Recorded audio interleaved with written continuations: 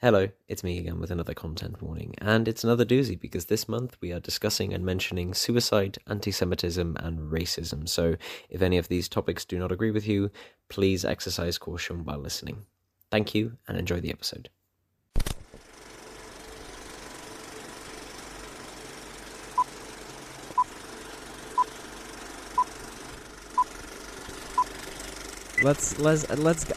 I got a killer headache. I got 12 movies that I did not particularly enjoy, and a bunch of fun facts about them. Are you ready to go? Well, get that painkiller in there, I guess, and we'll get into it. Woo!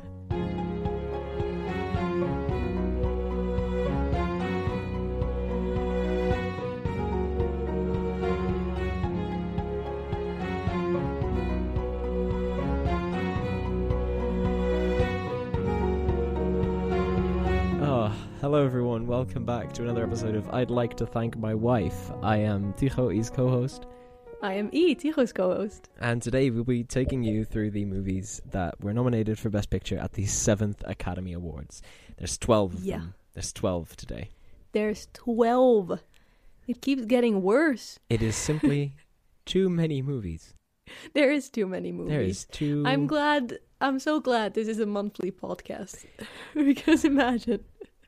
Oh, imagine like doing it weekly. I would simply shoot myself. Oh yeah, no, there were a lot of movies this time around. 12. We watched all but one because it is not available to us. Yeah. So you know, it's the last one we'll talk about as well. So it'll be a quick little side note in the whole thing. Yeah. Okay. Are you ready? I guess I am. Then I will take you to the 7th Academy Awards, honoring the best films for 1934. It's very simple now. It's just, if it was released in 1934, all good. So nice. Ceremony was held February 27th in 1935 at the Biltmore Hotel in California. And as of this ceremony, the Academy Awards eligibility period will coincide with the calendar year. Yes. We're going to get a few exceptions to that, but not until the COVID pandemic. No. So that's way off. Oh, we're good. We're good. We're fine. So our winner this year sweeped the top 5 awards. Oh, okay. The first of only 3 films to ever do that. Oh, it was a big one. It was a big winner. Big movie. Yeah. Okay. So this year, we have a few new categories. We have Best Film Editing, Best Original Score, and Best Original Song for the first time. Oh, I love that. Those are all good categories to award. I really do like those categories. This was also the first of only 2 years ever in which write-in candidates were permitted, because the year before, Bette Davis was snubbed for Of Human Bondage, and people got so upset about that that they were like, okay, fine, we'll let you write stuff in. It's okay, which is probably why we have 12 movies. Right. Okay. So, like, the general public was allowed to nominate? Is that what that means? No, this means that if... so normally for the Academy Awards, there's a shortlist, and then people can vote on that, and that is how the thing gets decided. Mm-hmm. For this time, the people voting could just write in whatever they wanted to write in. Oh, like that. Okay. Yep, that's why there's 12 movies. Yep. I'm kind of surprised it wasn't more than that then. Yeah, me too, honestly. Yeah, I mean, I suppose it does need to get like a certain amount. Amount, right. Yeah. Okay, cool. So yeah, other little fun things. We have two facts about the Best Actor nominees, actually. This was the last time until the 95th Academy Awards, the most recent one, that all Best Actor nominees were first-time actors. Oh, I like that. To be fair, there was only 3 of them, but still. But still. Then there is also the fact that Clark Gable, who was in It Happened One Night, he is the first Best Actor born in the 20th century, 1901. What? Yeah. Oh, we're so far back. We're so far back. We are so far back. Okay, gotcha. So, that's these awards. We have a little honorary award, but we'll get there when we get to the honorary awards. Mm-hmm. And then there's 12 movies to get through. Yeah, there's 12 movies. I think this year overall, though, it wasn't a bad year, but it also wasn't a good year. It wasn't a shining one. There was a few that I really enjoyed, but most of them I was just very meh about. Yeah, it's very mid. Yeah. It's kind of like not super bad, not super good, most of them. Then again, this might also be because last year we just had such a good year. Oh, it was such a good year. It's like coming here now it feels a bit less. Yeah, it was never gonna be as good as the 6 Academy Awards. Yeah. But let's get to it. There are some good ones in there, I think. There are some good ones in there. Exactly. Quickly checking if there's any other fun facts that I have. Oh, yeah. For the third year in a row, the best short subject cartoon goes to Walt Disney. But, what else Whoa, surprise. What else are we expecting? So, yeah, besides that, I think we should get started on the first one, which is The Barretts of Wimpole Street. The Barretts. Yeah. Norma Shearer is back once again. Norma Shearer. She is not leaving. And Frederick March. And Frederick March, who played Mr. Jekyll and, Dr. Jekyll and Mr. Hyde. Yep, absolutely. We're going to see him a couple more times, actually. Nice. Yeah, he's going to be in a few big ones from here on out, but... And I think, honestly, more important than Norma Shearer and Frederick March, Flush as himself. This is the dog. Oh, and yes. He gets credited as himself, which I thought was adorable. But, okay, this is a movie that... Yeah, run us through it. Yeah, it takes place, I think, in the 19th century. It's older stuff. Mm-hmm. Norma Shearer plays Ba, or I think her full name is Elizabeth, but everyone calls her Ba. Yeah. She has an awful haircut. I does. hated to look at it. And she is sick, and she is the daughter of a fairly wealthy man. But he is very strict on his daughters, and for some goddamn reason, he is like, you will never marry, I don't want you to find a man, you're not gonna leave me, blah blah blah. And Ba is his favorite daughter. So when she finds a man that she's in love with, and this man kind of helps her be able to get better again and walk again, and they kind of credit this man as to like, oh, she is now happy enough and has a determination to be able to go to Italy, I think they want to go together. And her father finds out and he's like, no, you're not gonna do that, blah, blah, blah, blah, blah, blah. But, love prevails. Yeah. Yeah. No, yeah. Yeah. Yeah. You agree?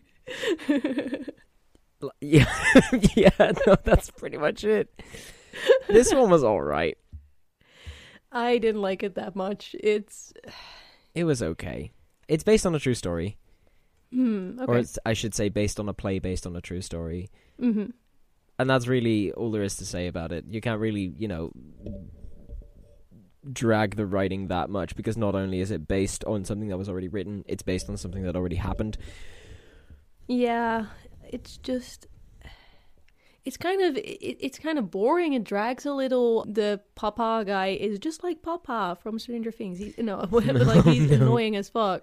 He just keeps being like, no, you're not allowed to marry, blah, blah, blah. I don't think at the end he kind of gives a reason for it, like troubles he had with his wife or some reason, but it never gets explained very well. So it just feels like this guy is annoying. Yeah. Like there's nothing more there. No, I would agree.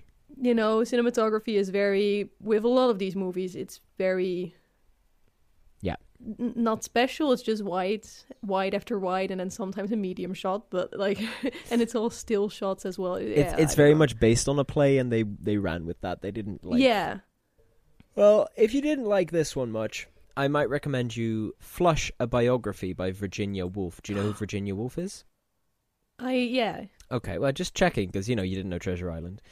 So because this play is based on these letters between Robert and Elizabeth, these letters exist. We can read these. Oh. Yeah, and so Virginia Woolf wrote Flush, a Biography, based on the letters, but from the perspective of Flush, the dog. Oh. Which I think arguably is the best way to get the story. Yes. There's just no... you know, she did a really, really emotionally draining novel called The Waves, and it was like this really heavy experimental thing about cryptic soliloquies and stuff. Mm-hmm. And then she was done with that and was like, dear God, I need something light. Time for the dog. And I appreciate that. Yeah, I like that. The dog was cute. Yeah. Well, let's see. I do have some notes. Go for it. I was very annoyed at the father throughout the movie, which you're supposed to be fair. Mm-hmm. Papa, you manipulative bitch. Yeah. Is Yeah. Papa a metaphor for the devil or something? Jesus. At some point, I don't know, it's been a while since I watched this movie, but I apparently wrote down, okay, so Papa's just not getting any. I think that was like his explanation. Oh yeah, no, pretty much. I have some interesting bits on Papa, but we'll get there. I also noted down that I thought it was interesting how with these movies, these older ones especially, but I think new movies also kind of have this thing where they decide this character is sick and we're never going to explain what is actually wrong with them. Oh no, she fell ill. Yeah, she's just ill and can't walk, but we never get explained why, so it feels very strange to me that suddenly she is able to, Well, because what so kind of... There is reason for this. Uh-huh. Which is, and this is, I'm not reading this, I actually happen to know this, fun fact. Uh-huh. So what used to happen back in the olden days in like the 19th century is that people would fall ill usually because their houses were full of asbestos, and that's bad for you. So the men usually wouldn't have that much trouble with this because they were out at work all day and doing their thing, but the women who lived in the house would tend to fall ill seemingly out of nowhere. Oh. Which is also why taking your wife to the seaside for her to get better is usually how they did get better, because then they were in a beach house with wind and no asbestos. That makes a lot of sense.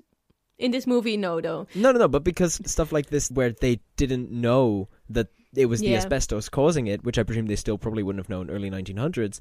Yeah. This idea of just, oh yeah, sometimes people just fell ill and they would just randomly get better and we don't know why. Like, that makes sense. That's why that idea makes prevailed. sense. Okay, I'll forgive them. Yeah, it's not that they're, bad writers, they're just idiots. Yeah, then I have... I don't remember who said this, but Ba says, I am a dying woman, because by any means it does look like she's gonna die. Yeah. And I don't know who said this to her, but they said, I refuse to believe it. I think it was actually the Frederick March character that she falls in love with. Could be. Where I'm like, dude, she is dying, and you go, nah, I don't think so. I think that's just like a conspiracy theory, though. I don't... Bro, maybe give her some comfort, but don't... Anyway, he was right, apparently, but Yeah, no, yeah. Yeah, I would also, if I was like, okay, I'm going to die, and one of my friends goes, I don't think so, I'd be like, well, no, fuck you, I am. I also wrote down that I did think that Ba and I forgot Frederick March's character's name, Browning. Yeah, Ba and Robert. Browning do have a pretty romantic story. I like They their do. chemistry. It's good, but They then were again, pretty cute. the reason that this works is because it's based off a real story. These people were actually in love. Yeah, exactly. Like, So, yeah. I wrote down, it's been 3 months before Ba confesses. This is new. It's been 3 months. It has been more than one singular than day 2 before days, they yeah, actually exactly. confess their love for each other. I mean- This is insane. To be fair, Well, okay, Fred... no, to be fair, in real life, that was a bit different. No. Yeah, the correspondence between Robert and Elizabeth was well on the way before they ever met in person, because he admired a collection that she put out in 1844 called Poems. And his first letter to her, he opens, I love your verses with all my heart, dear Miss Barrett. And a little later in that first letter, he goes, I do, as I say, love these books with all my heart, and I love you too. Damn. So this is actually I a rare mean- occasion of Hollywood going, maybe that's a bit fast. Damn, this is insane. This It's crazy, is the right? first. In that way, I also thought it was pretty progressive that they actually let Ba go against her father herself, and they didn't have Browning come in as a character, as a man, and be the one to fix it all. Oh yeah, we're getting really progressive by this point. Yeah. There's yeah. another movie that we're going to talk about later on that I thought was really good at being progressive as well. So Yeah. very excited. Oh yeah, for sure. I know which one you mean. You're right? Yeah. So I'm very excited. I love being able to, go through these movies and not go, oh, that was so racist, or oh, that was so sexist, and instead going, Oh, wow, very good. Very look nice. at him go. Yeah. But those were most of my notes. I thought Nice. it was a fine movie, but It was fine. Eh. I have some fun facts. I also have some less fun facts. Oh. One of my fun facts is the fact that the start of the movie is set in 1845, but in the first scene, the song that's being sung wasn't written until 1869. Cannot believe that they didn't catch that. That is rude, inaccurate. That My immersion destroyed Gone. and ruined. Yes. There's once again casting drama. Ooh. Yes. So, originally, they wanted Catherine Cornell, who was in the original stage play, to be in the film adaptation, but she had a very intense loyalty to the theatre, so she turned down all offers from Hollywood producers that she got. She had a very big conversation with Irving Thalberg because he really, really wanted her in it, and she was briefly persuaded. Most notably because he offered to destroy the finished film completely, burn it, and send it up in smoke if she wasn't completely satisfied. Damn. And she briefly agreed to that in private, but she ended up being too reluctant and backing out regardless. And the only thing she ever did in a movie would be a brief cameo in a movie in 1945 somewhere called Stage Door Canteen. Okay. So she never actually made that jump. So instead, Irving Thalberg did what he was, used to, and cast his wife, Norma Shearer. Hey! William Randolph Hearst, the man from the newspapers, was very, very upset that his mistress, Marion Davies, was not given the part. So he pulled Davies out of MGM and placed her with Warner Brothers for the remainder of her career, and for over a year refused to print any mention of the name Norma Shearer in any of his newspapers. Really petty, but also I get it that at some point you're getting a little bit annoyed by Norma Shearer being cast in every role. Oh, sure. It gets better, though, because in 1938, he attempted to get his mistress Marion Davies cast again in the title role in Marie Antoinette, which also went to Norma Shearer. Yeah, oh. Yeah. Ooh. They're having a tough fucking go of it, really. The beef. Yep. Norma's not making friends.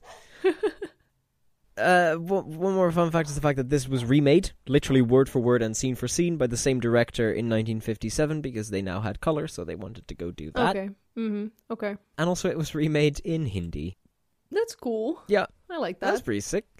Of all movies, I don't know. I don't know why this one, but... No, me neither, but, sick. And then there's Mr. Charles Laughton. Look, I'm sure there's nothing wrong with Charles Laughton. He's the guy who played Papa.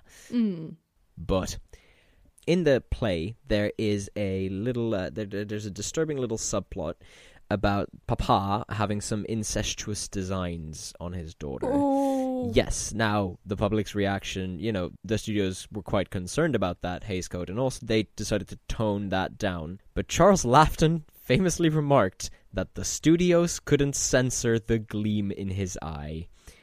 No! No, Laughton, please! I know he's only 3 years older, and it's fine for him to be attracted to Norma Shearer. To Norma Shearer, yes. But no. Just no. I have one more fun fact, which is not important for the fact, but more so for the wording of it. Uh-huh. Because they're talking about, how the play had like 3 revivals. And it goes, Flush, a dog, was in all 3 productions, as well as in this movie and its 1957 remake. But they were probably at least 2 different dogs. Probably. Probably this dog didn't live from 1931 to 1957. No. No, I don't think so, sadly. It would be great if it was the same dog, but yeah. You had some quotes. I have some quotes. I think the first one, it's not even really a quote, it's like a conversation, short one, which I thought was pretty romantic, which is rare of me, so enjoy, okay, I guess. I am. That's wild. Let's see, it's Norma Shearer or Elizabeth going, I too am always making colossal attempts, and always failing. And then Browning says, but is not one such failure worth 100 small successes? Wow. That's it. That's good. That's good. Yeah. I like that and a then lot. I think I have another one that's like romantic. This what is crazy. the fuck is going on with you? I know. Apparently, yeah, I just really This like movie just the awakened romantic something in you. dialogue. Maybe you'd already be married off if we were living in the 19th century. Like- Yeah, maybe I just was born in the wrong century for this. born in the wrong century. I think this is Browning that says this to Shearer about her trying to get better from her sickness. But you're a fighter. You were born for victory and triumph. Yes, a fighter, but I'm sick of fighting alone. I need a comrade in arms to fight beside me. But not one already wounded in the battle, says Elizabeth, because she is sick. Mm-hmm. And he goes, wounded but not defeated, undaunted, unbroken. Wow. What finer comrade could a man ask for? Wow. I know. Crazy. But yeah, that was it. I don't know. Apparently good romantic dialogue in the movie. Yeah. I did like their relationship quite a bit, but there's so much going on around it that doesn't matter. Again, that's because a lot of this is, what actual human people said to each other. We have 11 more movies.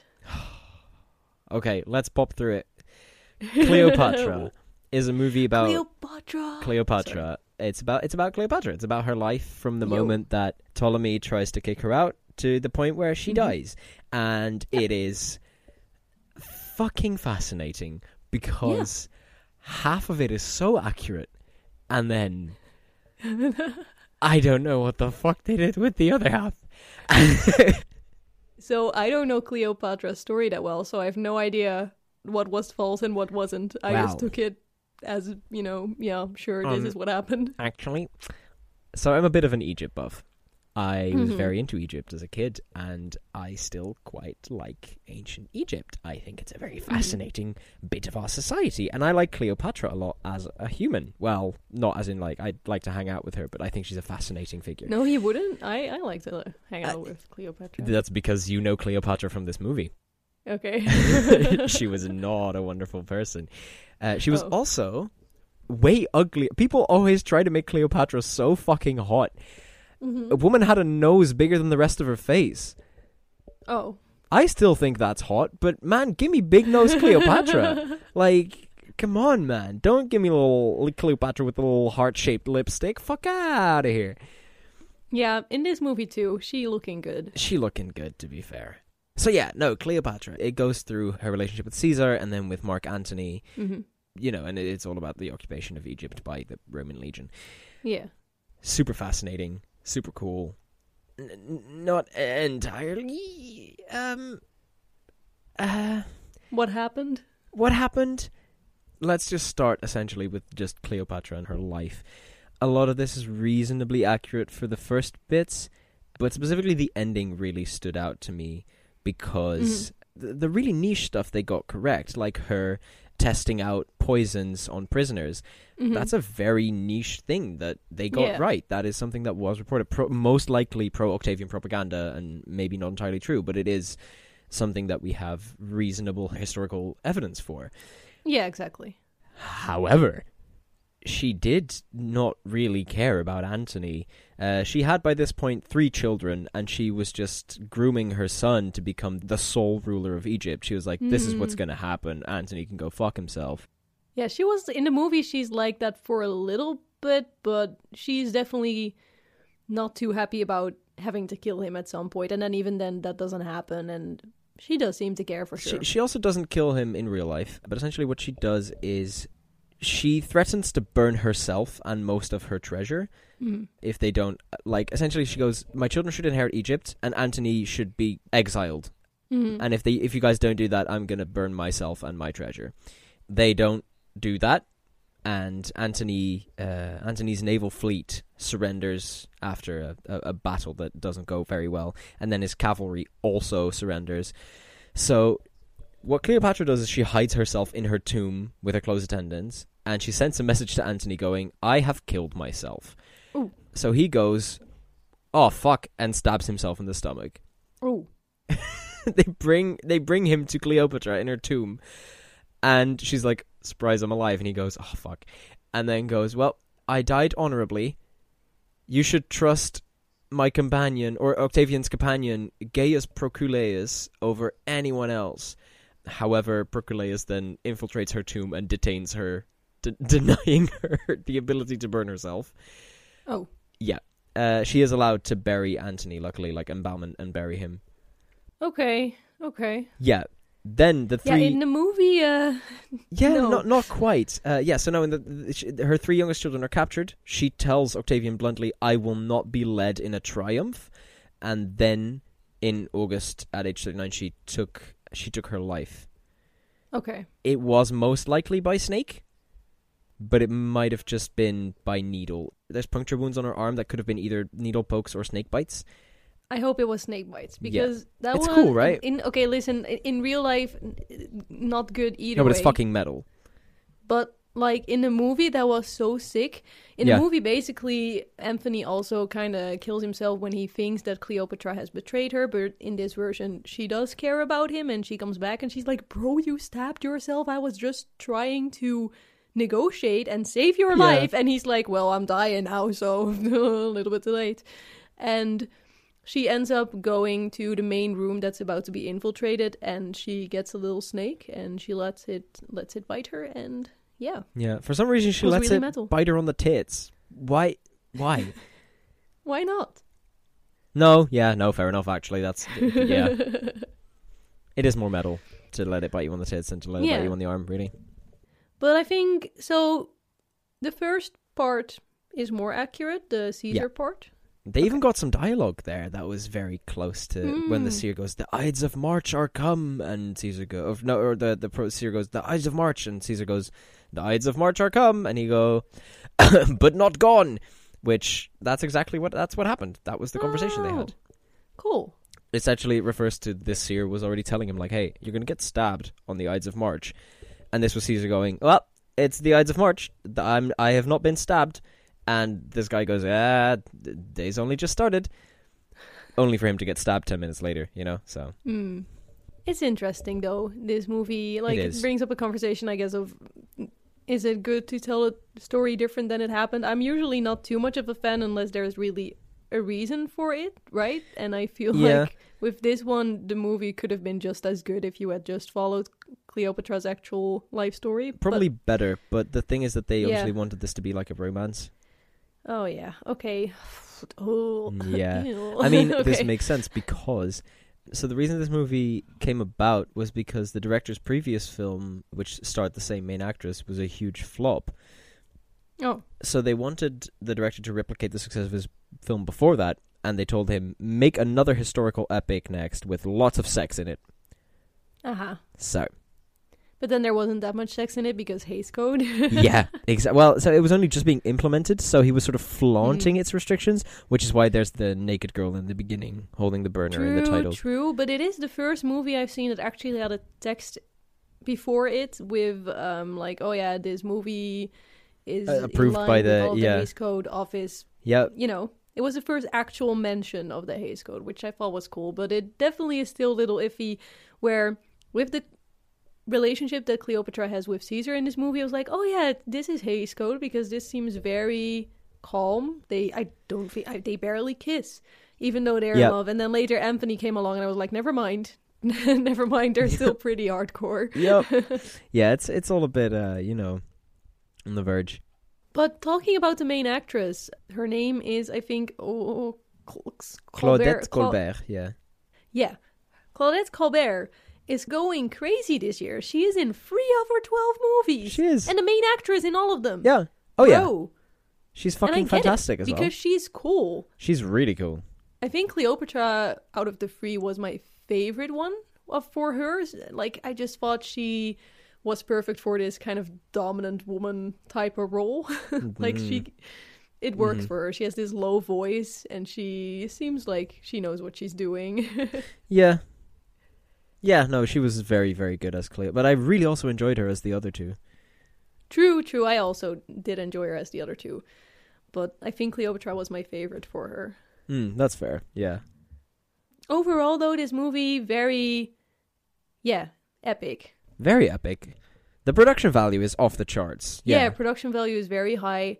There's many extras. There's this moment where Anthony is actually, before they fall in love and stuff, he tries to capture her, because Caesar dead, and he's like, oh, I'm gonna capture Egypt, you know what I mean? Yeah. And she is able to lead him to her ship, and there she is able to kind of romance him by giving him all sorts of food and performances, and that's the most epic scene in my opinion, because Yeah, you get I agree. all these like dancers and they all do super Egypt things, and I don't know, it was just really cool. Yeah, no, absolutely. It's absolutely crazy.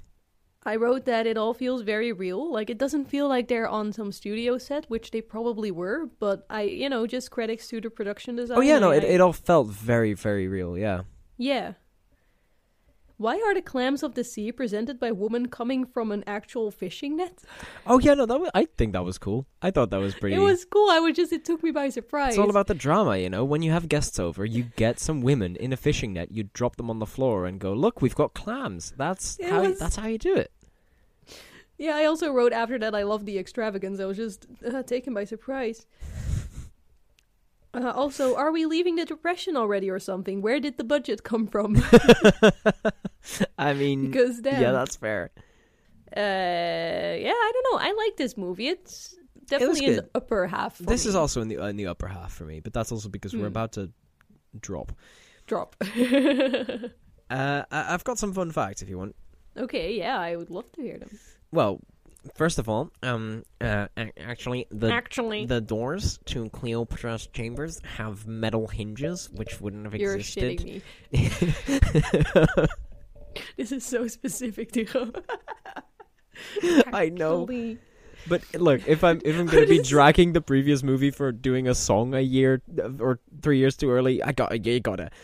Really, the metal in the door. Yeah, Okay, they wouldn't have had metal hinges back in Egypt. This just reminds me of that one Oppenheimer fact where actually the flags don't have the right amount of stars in that fancy. Yep. God damn.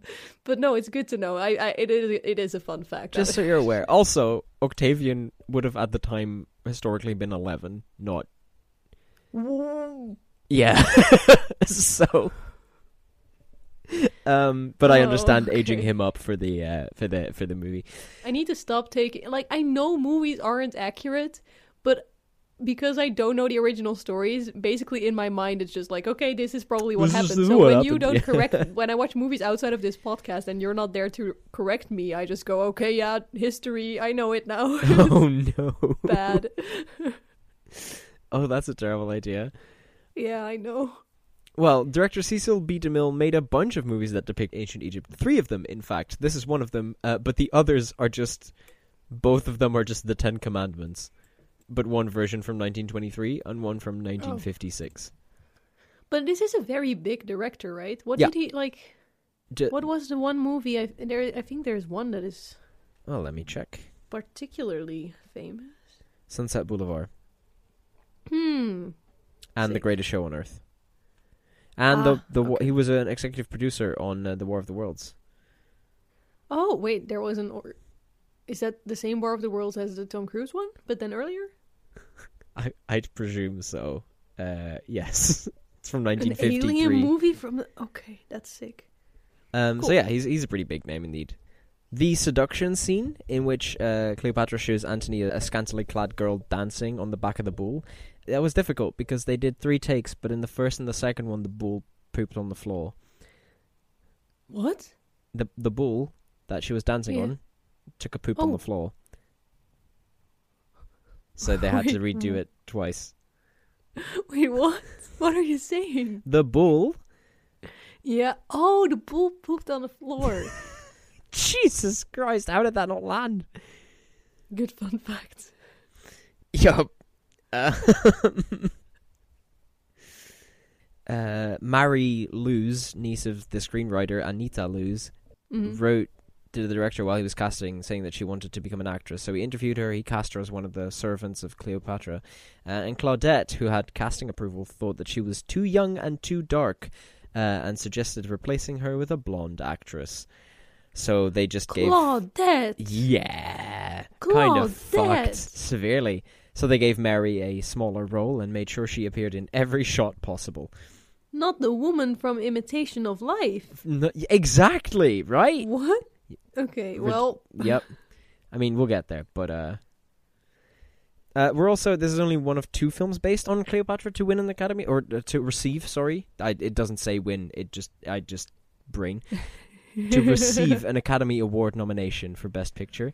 The other is going to be in 1963, so we're going to get to watch another one. Oh, okay, sick.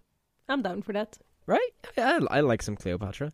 The director was adamant that the extras playing Roman soldiers know how to fight ancient combat, so he grabbed a spear from an extra and charged it at one of the main actors without warning. And this actor, Henry Wilcoxon, instinctively fought back with his sword, and after 2 wild minutes of dueling, Wilcoxon cut off the tip of director DeMille's spear, to which a satisfied DeMille told the extras that if they didn't want to fight like this, they could leave now, and half of them did. What? This is just like the Wings director. Literally. Jesus, they're so Yeah. metal. Yeah. I love the commitment, but maybe don't go that far. Yeah, maybe just take a little breather there. Oh. It was shot, you brought up budget, it was shot for $842,000 in 6 weeks, which is equivalent now to $17.5 million. Which is... I mean, yeah, that's pretty expensive in that time, I'd say. In that time, that's pretty. Yeah. You know? 2 final facts. First of all, there was a movie made in 1917 on Cleopatra. Mm-hmm. And when they were in pre-production on this, Cecil asked for a screening of the original, but no prints could be found in LA, so they borrowed a copy from the Fox office. And after viewing it, they sent it back to the Fox storage facility, where we know there was a big fire. Fire! Yeah. And it was destroyed, which means that screening in 1934 might have been the last time anyone saw that movie. However... on September 14th, 2023, 42 seconds... That's like 3 months ago. That's not even 3 months ago. That's literally last month. Yo.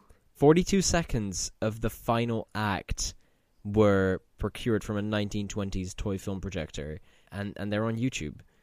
Let's go! That's so cool. Yeah, it's pretty sick. I saw that like September 14th, 2023. Like, that's a little over a month ago. Oh my god. That's crazy. So yeah, there is still, this stuff is Keep still looking, happening. guys. It could still happen that we might one day get to see The Patriot 1929. Yes. And then the last one is the fact that Claudette Colbert, when she first started having discussions about playing the part of Cleopatra, she was like, didn't that woman die by snake bite? And he goes, yeah. And she goes, I am terrified of snakes. So what they did, they put the death scene off as long as possible, and on the day that it had to be filmed, Cecil B. DeMille walked in with one of the largest snakes they had in the LA Zoo. As she sat in costume on her throne, he approached Colbert with it, and she was terrified. She pleaded with him to not come any nearer, like, get that thing the fuck away from me. Whereupon he put the snake aside, pulled out the asp, which is the snake that she was going to do it with, and went, how about we use that one instead? And then she was completely fine with it. Good tactics there. Good psychology read there. Yeah, this spinal snake was really tiny. Yeah, he had this fucking snake wrapped around his neck. It was like a boa constrictor or something. And he just went, That's yeah, so cool. This is going to be the snake. And she was like, oh, dear fucking God, no. That's cool. So yeah, I really appreciated that. That's pretty much my fun facts on this one. All right, let's move on to the third then. Flirtation Walk. Flirtation Walk. Truly one of the movies. Listen, this is Okay, a romance movie and a military movie. Fuck out of here. It's the 2 genres that are, so rare during these times. Bad. Blech. Problem is, my expectations were set way too high because Dick Powell and Ruby Keeler are back, who are the actors from 42nd Street. And I was like, the actors from 42nd Street? Yeah. This is about to be crazy. And then, no. This is one of the few with 100% rating on Rotten Tomatoes. Do you agree? No. No. Like, okay, it wasn't bad.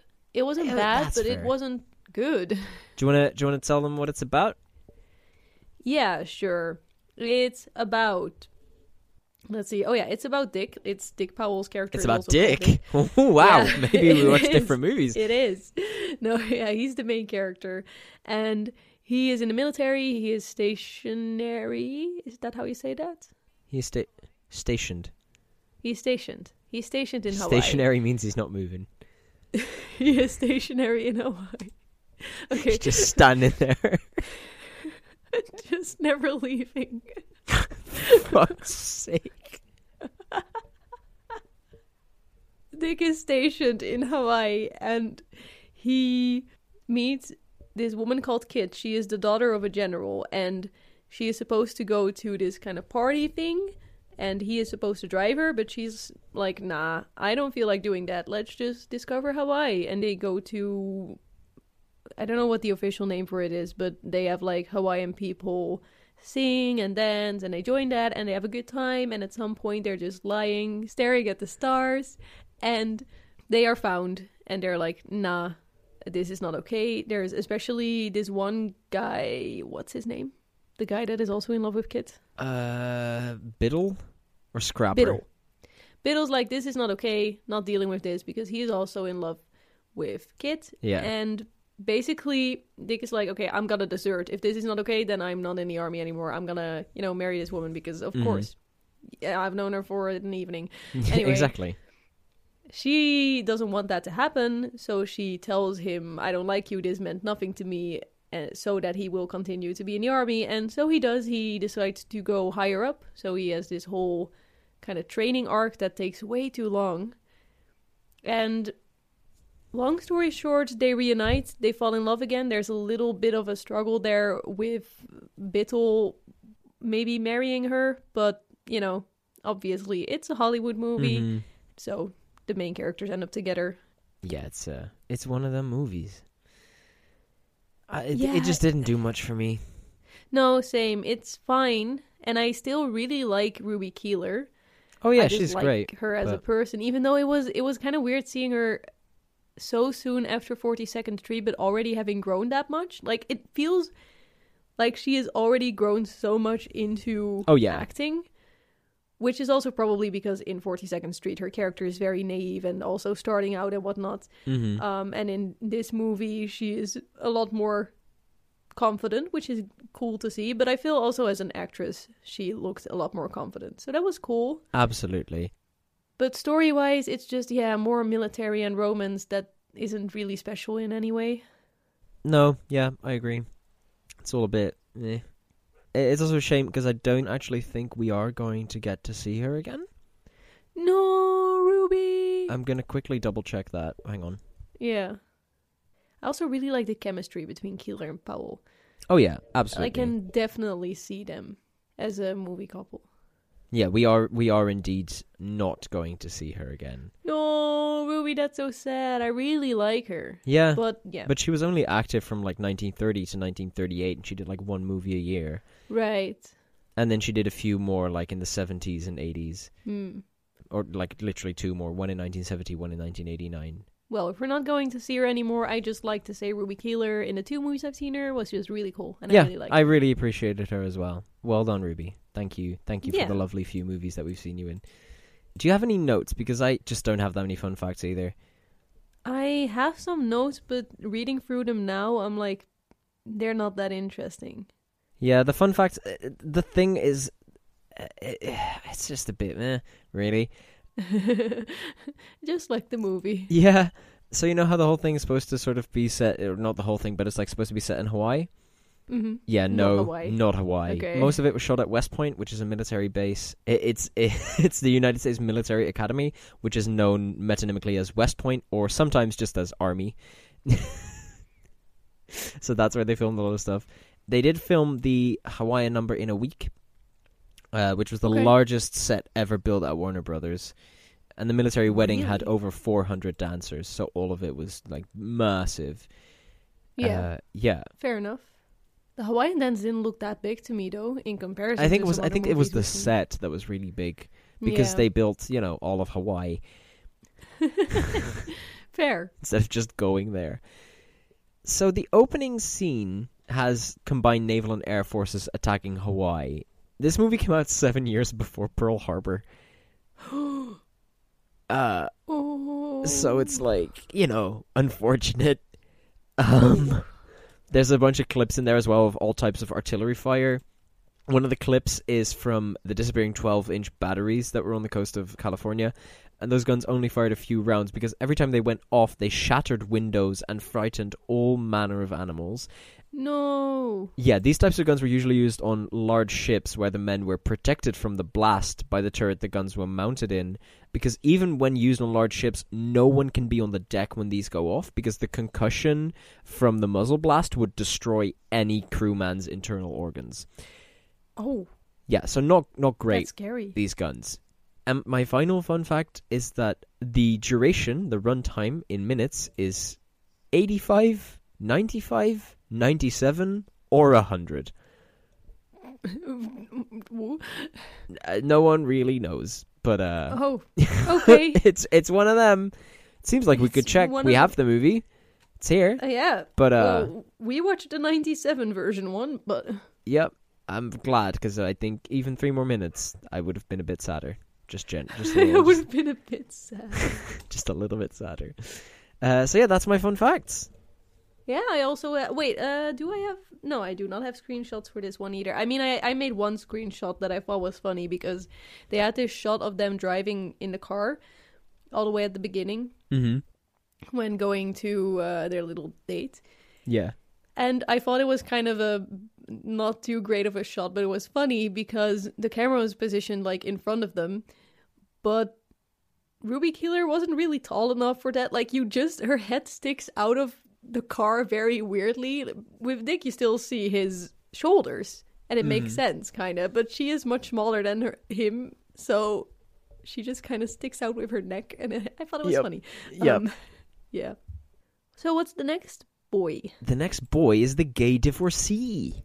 The gay divorcee. I So quite we liked talked the about gay this divorcee. before. Yes, Yeah. when we were talking about the divorcee. Yeah, we were like, oh, there's also a gay divorcee. Yeah, it's this one. This is it. It's this one. It wasn't gay in the sense of homosexuals.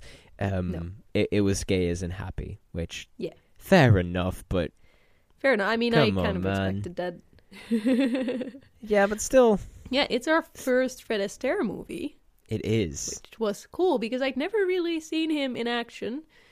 And boy can dance, man can dance. He can dance. Oh, sure as hell, man can dance. But yeah, Gay Divorcee is about a guy called Guy. He is. Yep, my guy. And Guy meets a woman and is immediately obsessed with her. Yes. Like, she is not really into him and does not want to give him her number. She's also married. So, she's also married. And he's like, but I like you a lot, though. So, when he has no way of contacting her, he just goes to search through the entire city. He does know the city that she's in, but he just... like, this is a big city, and he Yep. just goes, yeah, I'll just walk on the street walk until I find her. But he does. He is in a car, and then he sees her, and they do a whole car chase, and it's kind of creepy. If a guy that I had told that I do not like him would follow me in his car to the woods, I'd be... Yeah, oh, no, yeah. Fucked. I'd never call him again. But this woman is different, apparently. She's just, she loves a man who dedicates. Apparently so. She does call him, but he's not there because his friend has taken him on a little vacation on... I don't remember where it was, but it's like a resort kind of thing, I'd say. Like a big hotel. Isn't it in London? Is it in London? Maybe. I think, yeah, I think he meets her in London, Okay, in England. so they go into London, but it turns out they go on this trip because his friend Egbert is a lawyer, and his case is actually the divorce of the woman. The woman is Yeah. called Mimi, just to give you their names. Yeah. Mimi wants to get divorced. Egbert's supposed Yes. to make that happen, and Guy, his friend, is now deeply besotted. Yeah. I think this movie is interesting enough to kind of tell you how it goes down from there a little yeah. bit more explicitly. So basically, Mimi is trying to get divorced by being caught by a man, or by someone, like caught with a man. Yeah, she wants her husband to catch her cheating. Exactly, because her husband doesn't want to divorce her, and she does want to divorce, and in these times you can't really do anything if the man doesn't approve it. Yeah. So this is the plan they kind of set up, and Egbert has arranged for this Italian guy. A professional Italian cheater. Yeah. Yes, and oh my god, this guy is amazing. He is the best. Oh, Rodolfo Tonetti. Yeah. Tonetti, he is so funny. He He is has no amazing. clue what he's doing at any point, and he is a hilarious character. Yep. But yeah, there is a mix-up because Egbert heard Guy say a line that he thought was really cool, and he decides to make that the password for Mimi to know which guy she is supposed to, quote-unquote, cheat with. Yeah. Yeah, should add, they're not supposed to actually cheat. They're supposed to just sort of chill in a hotel room and then get caught doing nothing. Exactly. But, you know. But because this line comes from Guy, and Guy sees Mimi, at some point he ends up saying the line, because this is just kind of This a is his quote line, that he yeah. uses. She ends up thinking that he is the guy that she's supposed to, quote-unquote, cheat with. So they go to her room, and she's like, oh, you suck, you're a professional cheater. And then eventually she finds out that he is in fact not a professional cheater, but a dancer. Yeah. And they end up kind of falling in love anyway, and it's really cute. And there's a lot of fun stuff about them escaping the hotel room while Tonetti is still there, because he's like, she needs to stay in the room because I need to do my job. But they find out a trick to leave, and they dance, and it's really cool. And they come back, and eventually the husband does come, and he at first is like, okay, well, whatever, if you have another husband, I'm deciding to forgive you. I'm not divorcing you. Yep. But then they find out that he is also cheated, and so she can now also file for divorce, and they're good, and it's really cool. I liked it. Yeah, it's good. I really like this. It's also the first movie we've seen with Fred Astaire, but also I think it's the first one with Fred Astaire and Ginger Rogers as a duo. And they ended up ranking number 4 among the biggest box office stars. Wow. Oh, really? I didn't know. Yeah, they ended up being a really strong couple. Yeah. As a film couple, yeah. Astaire for the rest of his life, essentially, whenever people would ask him, like, who was your favorite dancing partner, he would say, you know, Ginger was certainly the one, you know, the most effective partner I ever had. Everyone knows. Oh. Shortly before his death, he remarked, all the girls I ever danced with thought they couldn't do it, but of course they could. They just always cried. All except Ginger. Ginger never cried. No.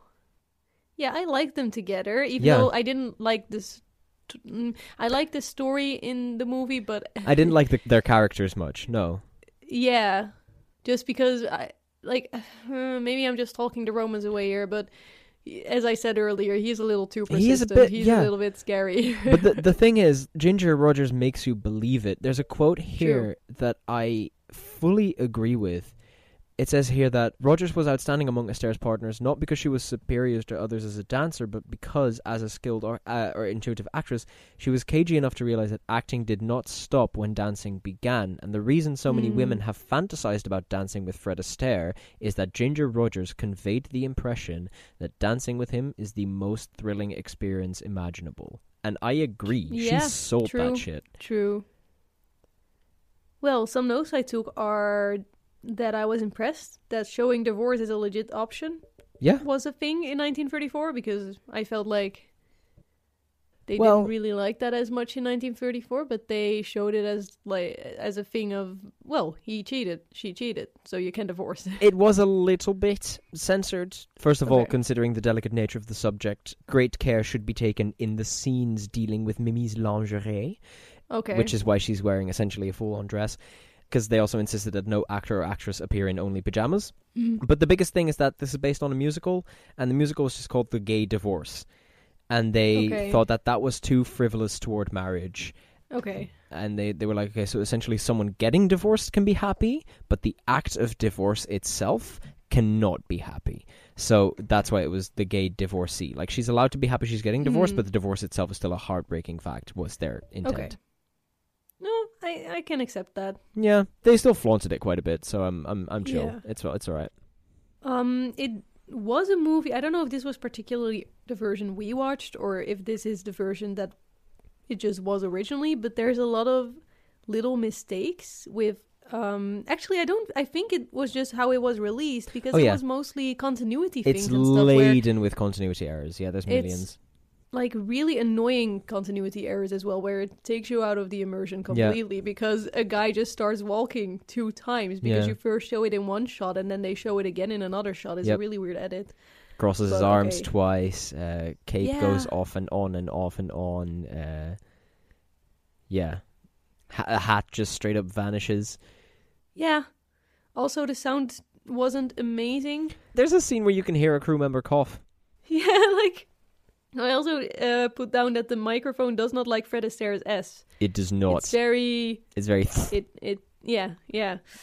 Then I also thought Tonetti is just my favorite character in this movie, okay? The professional cheater.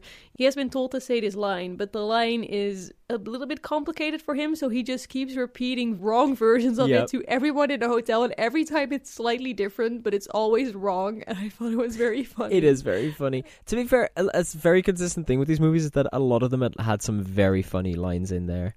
Yeah. I think the dialogues were quite good this year around.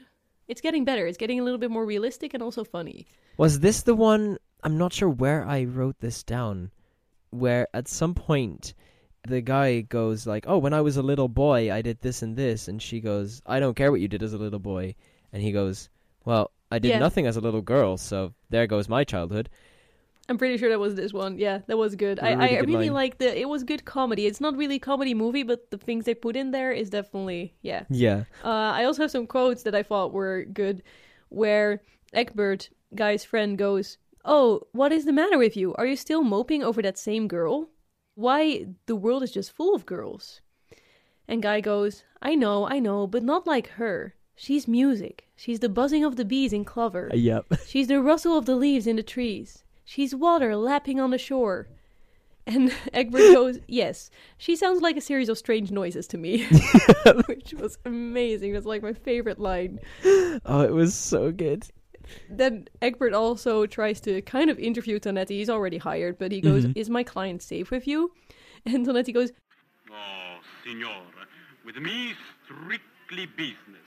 My slogan, your wife is safe with Tonetti. He prefers spaghetti. good line. Well, so the thing is, I really like that we like Tonetti so much because Mussolini was so offended by this portrayal of an Italian that this movie was banned in Italy.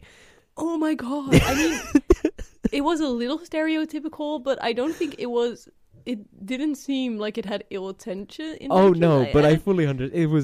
It's very, you know, he has this accent spaghetti. and he is stupid as fuck. Yep. But I don't think that necessarily relates to him being Italian. I don't know. Yep.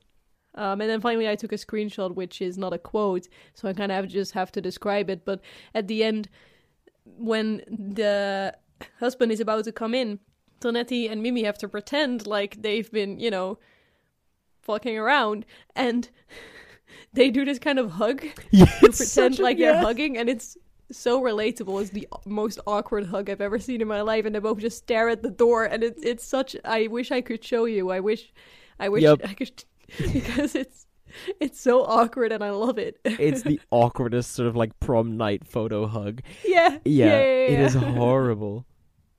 I mean, I have some fun facts if you want. Yeah, of course. So first of all, actually, they're in England, but they have a car chase, and they're both driving on the right side of the road. Oh, and also, when they're in a seaside hotel in England, you can see a cactus outside the window.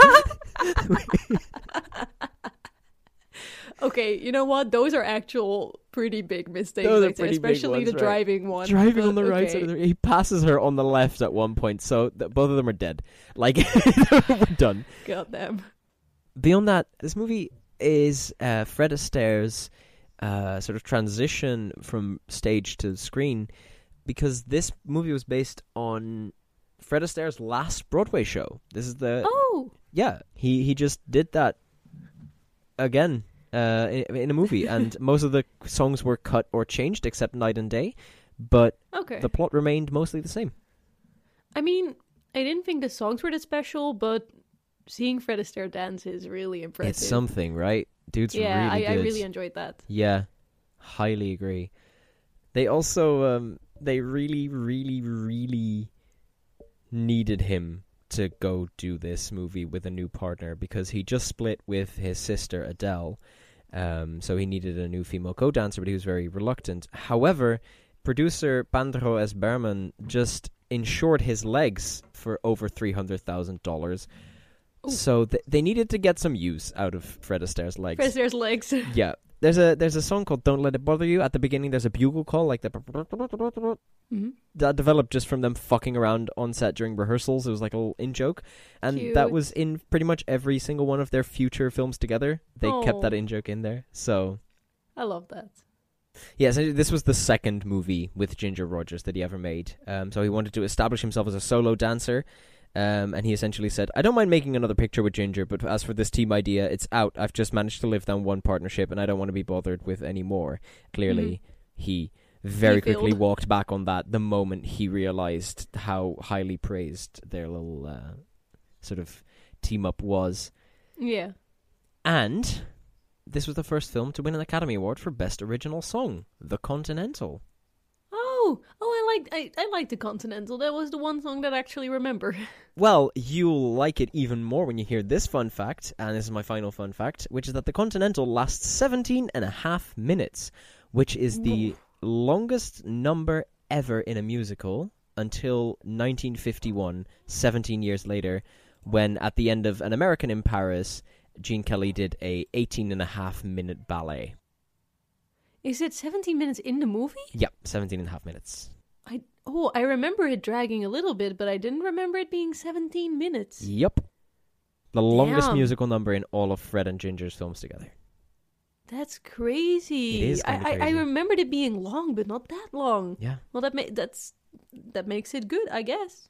Yeah, it was highly impressive. 17 and a half minutes, goddamn. But all right, let's go on to the next movie. Let's go on to the next one, which is Here Comes the Navy. Here Comes the Navy. I liked this more than I thought I would. Same. That's not to say I liked it a lot, though. Exactly same. It wasn't amazing, but it wasn't as bad as I thought it would be. I immediately put down I'm worried I'm not gonna like this one's message. I'm worried I'm just not liking this because it's gonna be another military story Yeah. and it's gonna be another love story probably. It was not that bad. It was a little bit different at least. But Yeah. My favorite thing about this is, so essentially it's about this guy called Chesty. Mhm. And he has this nemesis, this Navy officer who stole his girlfriend. Very rude, by the way. They were dancing Very together fucking and they rude. seemed to like each other. And this Navy officer comes in and is like, stole you, bitch. Goodbye. Such a prick. So he decides to just join the Navy so he can punch Yeah. this guy in the face. But that doesn't work out entirely as planned because it turns out you're not allowed to punch your superior officers in the Navy. Shock. Shocker. So essentially what it is this guy, he's sort of forced to live out his Navy days while not wanting to be there and actually hating the Navy, and also trying to date this prick's sister, who he accidentally runs into and is like, wow, she's kind of cute, and then it's his sister, and he's like, oh, this is double great, actually. Yeah. So yeah, there's a lot of drama there. They do end up together, but they end up together after a big split because she's like, no, you should be like all in on the army and the Navy. You should have respect for the military. And he's like, actually, fuck that. Yeah. Which I really appreciate about this movie is the fact that he hates the army from the beginning. And this whole time, he does these heroic things. He gets a Medal of Honor. People consistently are like, wow, you're so good for the army, and the army is amazing. And he goes, no, fuck all of this. The army sucks ass. Yeah. Which I really appreciate that they kept him there. Yeah. I have a few specific things to say about the movie, which, first of all, his friend, who is called Wilbur, but his nickname is Droopy, is Droopy. Droopy, yeah. What a guy. He is so great. He is such a fantastic. good friend. Half of the movie, he's like, oh, please give me money because my mother's teeth need to be replaced. Yep. And Chesty gives him money, but then he needs to lend the money back to Chesty because he keeps pulling these expensive tricks where he needs the boat to go to the coast and whatnot, blah, blah, blah. Droopy is incredibly cute. He is super supportive. Droopy is We best stand boy. Droopy. Best boy. Yeah. Even at some point, he gives a boy with his face printed on it when Chesty leaves the Navy, and he's great. so sad about it. What I also really liked whenever Chesty had to get money back, he had to find an excuse for why his mum didn't need it that much. And he started by going, oh, just, she can eat oatmeal instead of meat. That's fine. And then at some point it's like, well, she's in choir. She needs to sing. And Chesty just goes, well, she can hum. She can just go, and they hum together for a bit. And we was like, oh, yeah, that's true. Oh, that's okay. We can do that. Yeah, there is some blackface in there. It's not super long, but, not good. It's not great. To be fair, he is also portrayed for being an asshole for doing it. True. But still not fantastic. So my biggest problem with this movie was the last 15 minutes because it felt very weirdly paced to me. Yep. The whole movie takes place on the ship and on the boat, and at some point he leaves. It almost seems like that is the end of it. He doesn't want to be with the woman anymore, and he doesn't want to be friends with the asshole, and I kind of like that.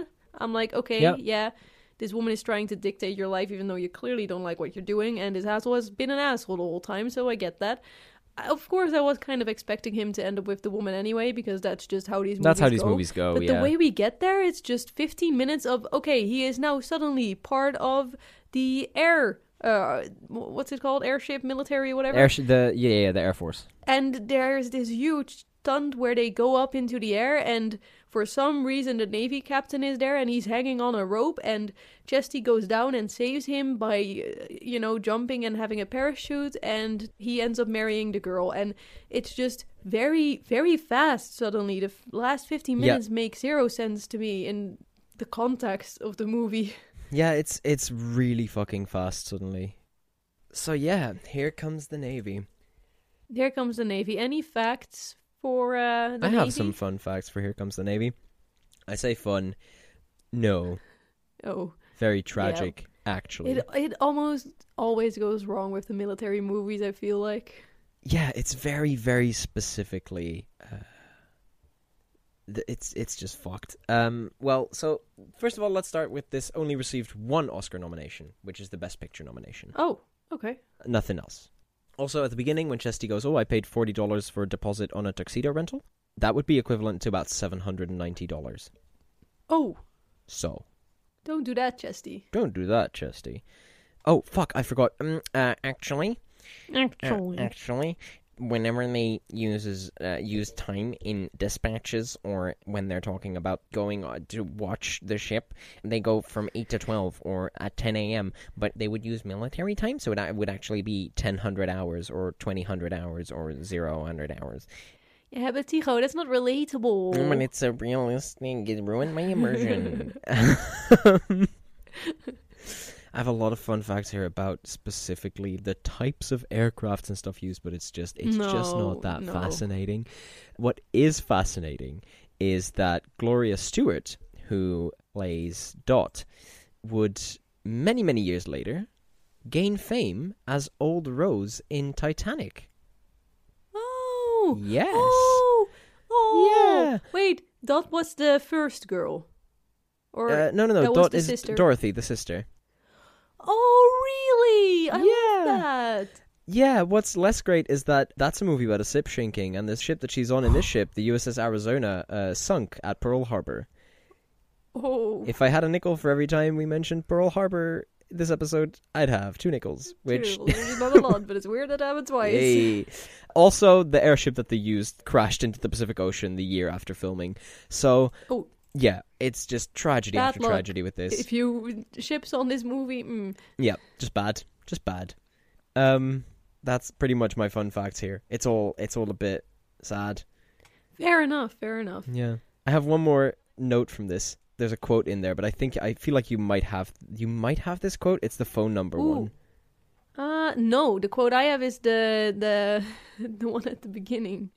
So the beef between the two main guys, the Navy officer and Chesty, starts when they have... Chesty basically calls him out, not liking the Navy very much, and the insult that he uses is, the only hole I see here is the one in your kisser. Which I thought was pretty graphic. Yeah, it's pretty good. I really like Chesty generally. There was one where they were like, oh, take off your hat, and he was like, what for? And they go, for Uncle Sam, and he was like, oh, okay, I'll do it for him. Yeah. Okay. We ready to keep going? 6 we more ready movies? to keep going to the next movie. Well, the next one will be a fucking quick one. House of Rothschild. No! Okay, listen. I have beef with this movie. Yeah, I figured. No. Specifically, I have beef with George Arliss. I saw his name, I was like, Yep, no. same. I he's saw this back. dude in the fucking... Well, you won't be surprised to hear that his wife was also in it again. Yeah, as his wife. Yeah, as his wife. Yeah. Yeah, because of the last time.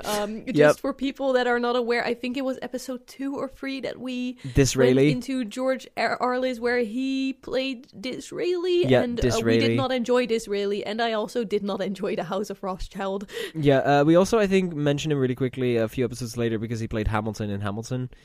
Oh yeah, that's cool, but oh my god, The House of Rothschild is about... It's about the family of Rothschild, where the father is... The start of the movie starts with him evading taxes, which is, I think, supposed to be a kind of heartbreaking little scene about him not being able to pay... Well, he is clearly able to pay taxes, and he is trying to trick the taxman into thinking that he is not as rich, so that he won't have to pay as much. And the reason he gives for this is, he's being discriminated against because he's Jewish, which is fucked up. But because the whole scene is very much portrayed as I am so fucking rich and I'm just not gonna pay more than it doesn't feel as genuine. Like, Nope. Obviously very big problem, but the way that this movie portrayed it just makes him look like an asshole. Yep. But this guy dies, the guy played by George Arliss, so I was like, oh my god, we're free. But no, because he also plays the grown-up his son. son. Yeah. Yep. The grown-up son, who is called Nathan, and his brothers each have a bank, basically, in a different city in Europe, and they are very powerful. Can I just add, by the way, very, very, very fucking convenient, because it's a German family, it's the Rothschilds, and he gets to play the son that goes to London. The British guy gets to play the London-based son. Bastard. Yeah, I'm just gonna keep this summary a little bit short because I don't think the intricacies are Oh no, that it's not interesting. important. Consistently with Arliss films. Yeah, it's just Nathan trying to make more money so that they can be stable, and he is facing some anti-Semitism, which is fucked up, but I don't think severely. the movie makes it very... I don't know. Yeah, I think they could have done a better job at also They could have done a portraying way better that. job, yeah. Also, the whole family apparently is incestuous because at some point, I think it was Nathan's daughter that wants to marry someone that is not Jewish, and he has a problem with that, and at some point he mentions, I mean, usually we only marry another Rothschild, and I'm like, bro, sorry, excuse me, can we track back for a second? You usually only marry other Rothschilds, George Arliss? Do you want to get into the fun facts? Because there's a couple. Yeah, yo. So, first off, actually, the gathering of all of the sons at Mayer's deathbed never happened. In reality, only 2 of his sons were there because the others were scattered across Europe. Now, I get why they would change it. I think that is one of the changes that is... Oh yeah, it makes sense, like, narratively. Makes sense for the movie, narratively. But actually, no. Actually, so we're gonna have some fun facts first, and then we'll go into the slightly less fun. First of all, the brief closing scene was one of the first things shot in 3-strip Technicolor. Oh, yeah. Okay, that is really cool. It was the first movie, apparently in general, but also that we've seen that has color in it. The final scene has a few minutes of it, and that was really, really cool, to be fair. It was pretty sick. It was this and The Cat and the Fiddle, which is a musical film from this year, but we didn't see that because why the fuck would we, So yeah, that was really cool. And it's also the only saving grace this movie has. I mean, I do, having seen all these black and white movies, it does feel like, whoa, color. Yeah. And also, I do not like George Arliss, but it is cool to see him in color because we know this guy. We know this guy. Yeah. Now we know what color his hair is and stuff, Yep. Gray, very gray. There's some like small little errors in here, I suppose, which is the fact that Nathan Rothschild was not the eldest son but the third one, but obviously, that's not good enough for Mr. Arliss, who wants the big bucks. I don't like it. There's a lot of creative liberties here. Amschel Rothschild did not die until 1812 during the later stages of the Napoleonic Wars, which in the movies he did not get to see like any of. Nathan would have only been 3 years old in 1780. the relationship between Captain Fitzroy and Julie Rothschild is fictional because Julie never existed. Oh my god. Yeah. The Captain Fitzroy, who did become his son-in-law, marrying to Hannah, his second daughter, was born in 1807, so by the time of Waterloo would have been a child. And also in the 18th century, Frankfurt was a free city. It did not belong to Prussia until late 1800s. And even then, Prussian Count Ledrantz, fictional, did not exist. So the timeline is messed up severely on all accounts. Okay, yeah. Yeah. Another fun fact is that Helena Bonham Carter is actually a descendant of Rothschild. Oh, that's cool. That's cool. It's completely if unrelated to the movie, If there ever is a remake, but we want her in it. we want her in it, yeah. I have one more fun fact that I'm going to say for the end. The other fun facts are not super fun. This was a particular passion project for George Arliss. He asked Warner Brothers to buy the rights to the play in which the film was based while he was under their contract, and then they bought the play but didn't make the film. And then when he left Warner Brothers, he convinced Daryl Zanuck from 20th Century to purchase the play from them, and then they eventually made this movie. Now, this movie was made very shortly after Hitler came to power in Nazi Germany, which is why there's the character with the anti-Semite stance. Right, yeah. Instead of banning this movie, Joseph Goebbels just had it re-edited to play up an anti-Jewish viewpoint. No. Yeah, so it's not great. Oh, that's bad. Because even though the movie is a little bit ingenuine about it, in the sense that the acting is not very good, and I think the story could have been fleshed out more when it comes to the anti-Semitism parts. It does give a message of, this is bad. Yeah.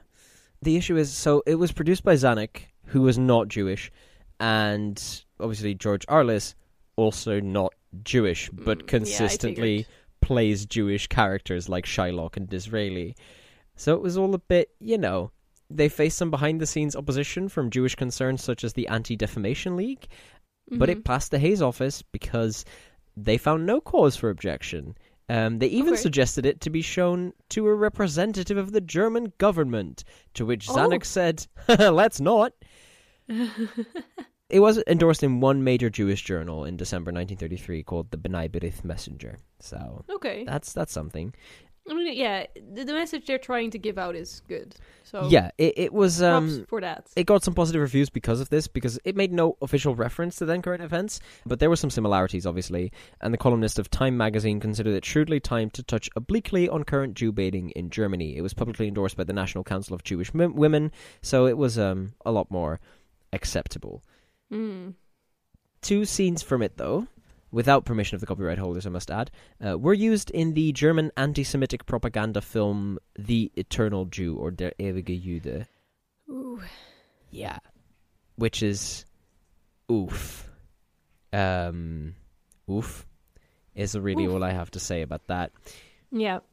It's just a really heavy topic, and I wish it would have gotten the weight it hit deserved. Me more, you know, because the movie itself is, I think also because the actors aren't Jewish, and also, I don't know, it is the main theme of the movie, but it also doesn't feel like it is, No, it is the main theme of the movie, but Arliss is a bit too focused on making a star vehicle for himself, rather than...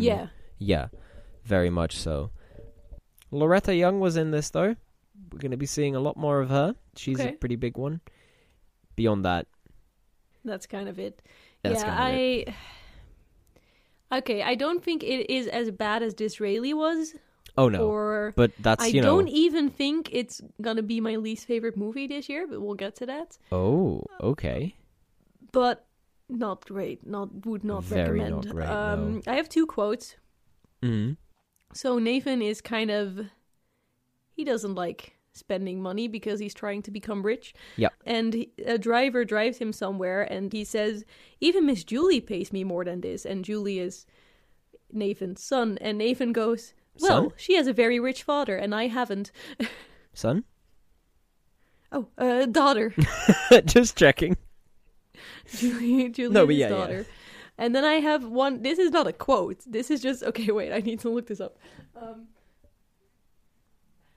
There it is. Okay, so I had found some subtitles online, and they weren't very accurate, but I still put them on because sometimes it helps me kind of hear what they're saying, and Yeah, at yeah. least some of the words are right. Then I need subtitles because otherwise I can't hear half of the words. Same, yeah. Text-to-speech. Auditory processing issues, you know? Something like that. And I think what they said was, you can fox this man. Yeah. Then no, my translation was right. You can fuck this man. No, I was like, I don't think that's what they said. I doubt that. I doubt that. Yeah, I had a great time with these subtitles. Made it a little bit more amusing. Oh, that's amazing. So yeah, final fun fact, which is that Daryl Evzanik, the producer man, The his producer man. his sheepdog is in the movie. Oh, okay, that's cute. So 10 out of 10. I would try to get my dog in there if I was a Same, producer. dude. All right, let's move on from this tragedy. Imitation of Life. Okay. Great stuff. Imitation of Grand Life fucking is stuff. what we were talking about earlier, as in the one that is progressive. Yeah. Progressive as shit As for this fuck. time. It's about Bia and her daughter Jessie, and they are having a bit of a tough time. You know, Bia's husband is dead, so she's a single mother. And then there's a black housekeeper called Delilah, and she fucked up on reading an advertisement and entered Bia's house by mistake. Mhm. She's looking for work. So stuff happens with Jessie, Bia gets distracted, and Delilah just goes, well, you know, this woman's struggling. I've missed my interview regardless. Fuck it, I'll make her some breakfast. And Bia goes, wow, okay, you're pretty good. I can't hire you, though, because I don't have money. And Delilah goes, well, you know, I'm fine with you not necessarily paying me, just let me live with you, because I also have a kid, and we kind of don't have a house. And she goes, okay, you know what, that's cool. You do they do a sort of lesbian wedding thing where one of them is the work wife and one of them is the housewife, except they're not lesbians, but I mean they are a little bit lesbians. I always try to make these movies a bit gayer than they really are. They're not close to being lesbians, but I'll let you live in your fantasy. Just, you know, a man can dream of lesbians. Anyway, Delilah makes these pancakes and they're super fucking good. And so Bia, business-minded woman that she is, goes, yo, we're going to start a pancake restaurant. And her and Delilah just make a fucking pancake empire. Like, these women get rich as fuck. But there's an issue, which is that Delilah's daughter, Piola is obviously the daughter of a black woman, but her father was very, very light-skinned. So she's white passes. Yeah, she passes as white.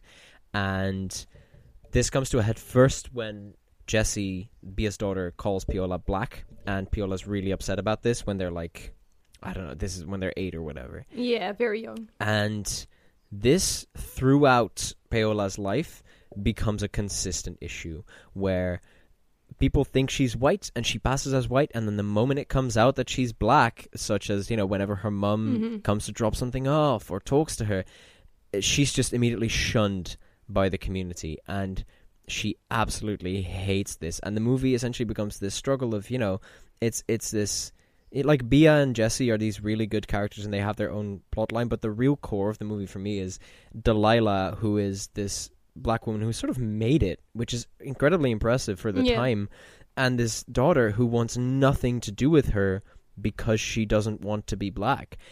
And it's really interesting, and yeah, I wouldn't say we're entirely there. Like, oh, there are far still from some it. It's things where, 1934, okay, you know? Layla is still kind of a servant character, but she does not have a Hollywood black accent, which was already crazy. Yeah. And she is successful, and she has personality, like, and she is not just the character that she does die in the end, but it is in a very genuine way, because we've actually come to care about her, because she's actually a main character that has pots. She does consistently throughout this whole thing remain like she keeps doing the housework and stuff, but not because she's black and she's supposed to. Very consistently, Bia goes, "Hey, you can stop this. You can get your own house if you want. You can just like live your life." And she goes, "Nah, man, I'm having a good time here. Yeah, I'm just gonna keep massaging your feet and shit." Good. Watching this movie, I was also like, I don't know if this entirely... obviously not the authority to speak on how how good of a portrayal this is, but it definitely brings up a very interesting conversation that I didn't think people were ready to have back in 1934. Yeah. Really interesting and I was shocked. I was shocked. It's crazy. It's also, I also put down, I think this is the first movie on the podcast that probably passes the Bechdel test. I don't think there has been a movie so far I actually also don't think so. that actually had two women that talked about something other than a man. Yeah. There is a man at some point, but he's not important, really. No, I also really do like his storyline because he essentially... So what happens is Bia wants to, like, she goes dating again with this man, and her daughter also falls in love with this man. And I very much thought for a second that they were going to go for he's going for the younger girl. But he very consistently goes, no, that is a child. I am 37. Yeah. She is like Yeah. 19. That's a kid. I'm not interested. I do not care. I'm so sorry that she's in love with me. I'm not. No, you. Yeah, gross. and even later on, it shocked me again because Bia ends up going to him Yeah. and says, I cannot be with you, I cannot marry you because my daughter is in love with you. And he says, yeah, maybe, but this is just a fling, like she's a child, this will pass really quickly. And she says, maybe, but I can't do that because every time she's gonna come home, she's gonna see you and she's gonna remember this. Yeah, she's going to remember that I, as a mother, put my own happiness above hers. And Exactly. So she is like, I cannot be with you. I'm choosing my daughter. And what? The main It's couple so doesn't good. even end up together because she chooses her daughter? This movie is fucking phenomenal. Whoa. Yeah, it's great. It's incredible. Yeah. I do have to mention that it is mostly incredible for its progressiveness, and the story itself is... like, it's fine, but it is, like, Yeah. mostly interesting because of the conversations it brings up, but I wouldn't say it wouldn't have been that high up on my list if it wasn't for that. You know what I mean? No, yeah, that I agree with. But then again, I feel like a movie is as strong as its themes, really, and it True, does that really true. well. On top of the fact that it does the racial stuff quite well, it presents these single women as successful. They're fine Yeah. without men. They're doing their thing. They're running. Like, it's crazy. It's... I think there's also, and this was a really small thing, but still I noticed that there's this scene where there's a customer in their pancake shop and he's Asian and he is not stereotypical. No, he's just And a guy. Like, it's just an extra. Yeah. But still, that's crazy Yeah. for this time. I've It's not seen that amazing. before. Yeah.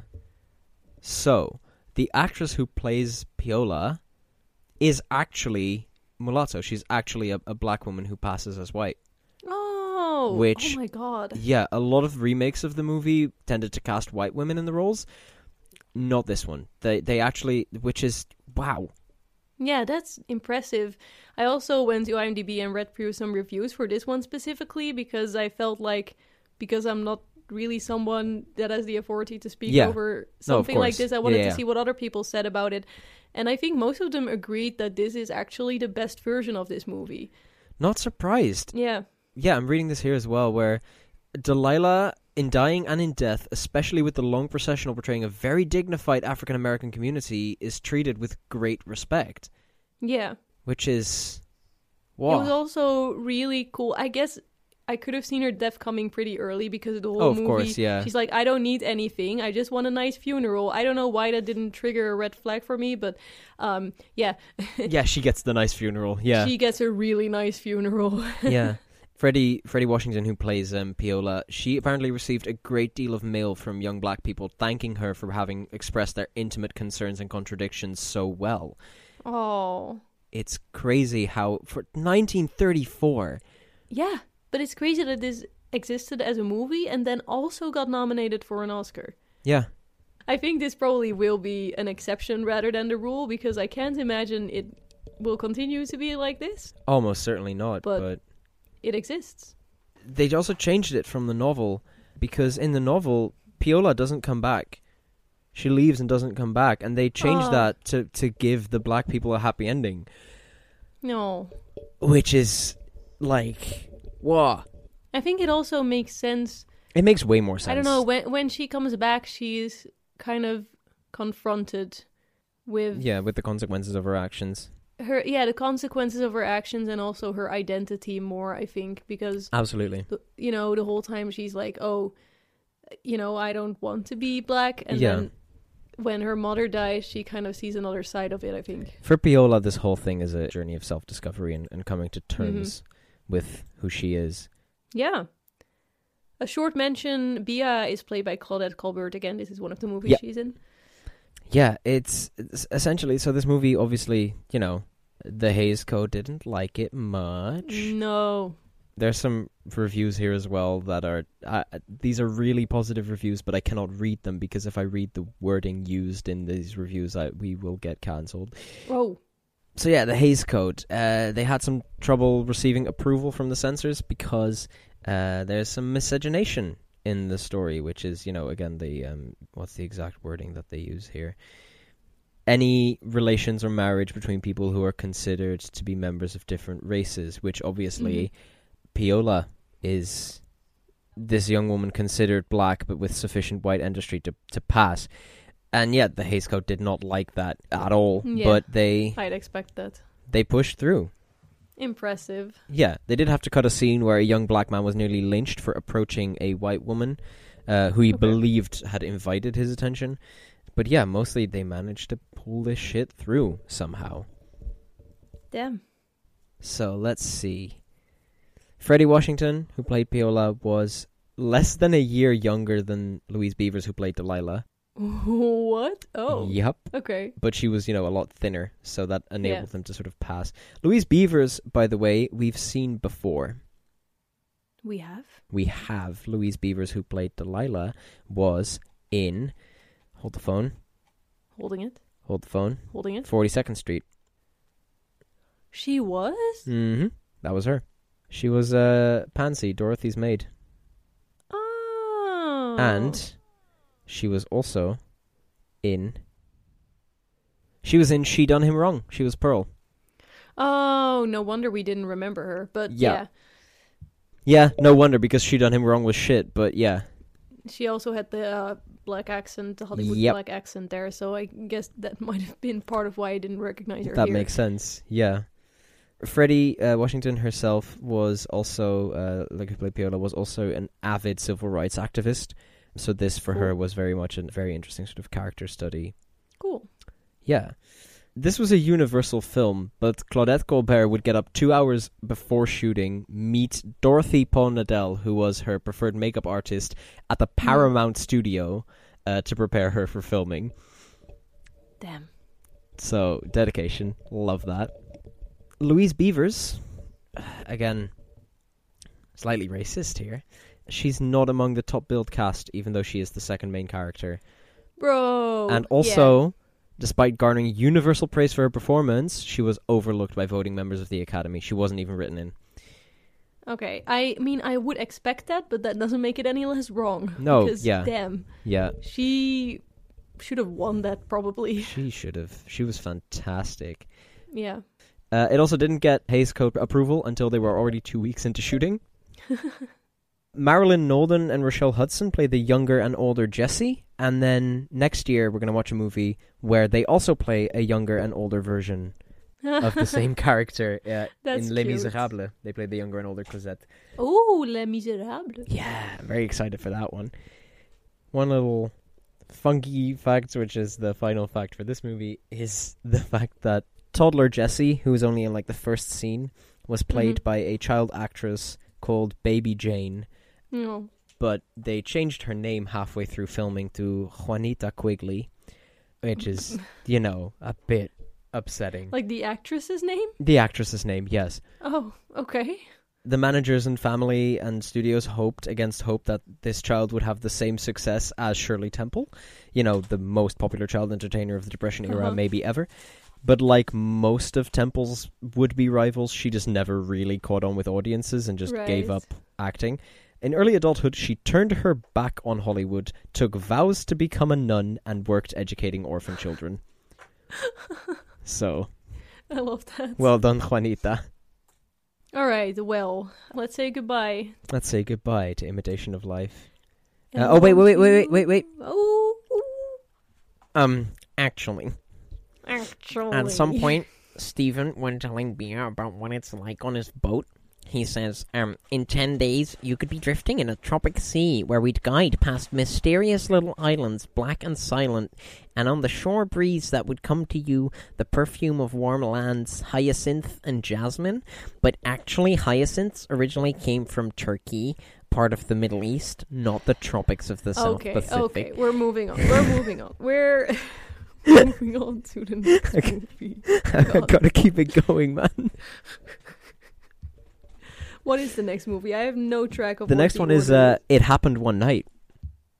Oh, wait. Oh, the other Claudette Colbert one? Yes, It Happened One Night, our third Claudette Colbert movie. Yeah, okay. Well, first of all, directed by Frank Capra, Frank Capra. the director of Lady for a Day, which we saw last month. Indeed. And, again, It's a Wonderful Life, which we're going to get to eventually. But, like, this is a big dude. Big boy. Yeah, it's a big boy, and it's a good movie in my opinion. It's a really good movie. I really like this one. I did like it quite a bit as well. It's about Ellie. Ellen Andrews. Yes. Ellen.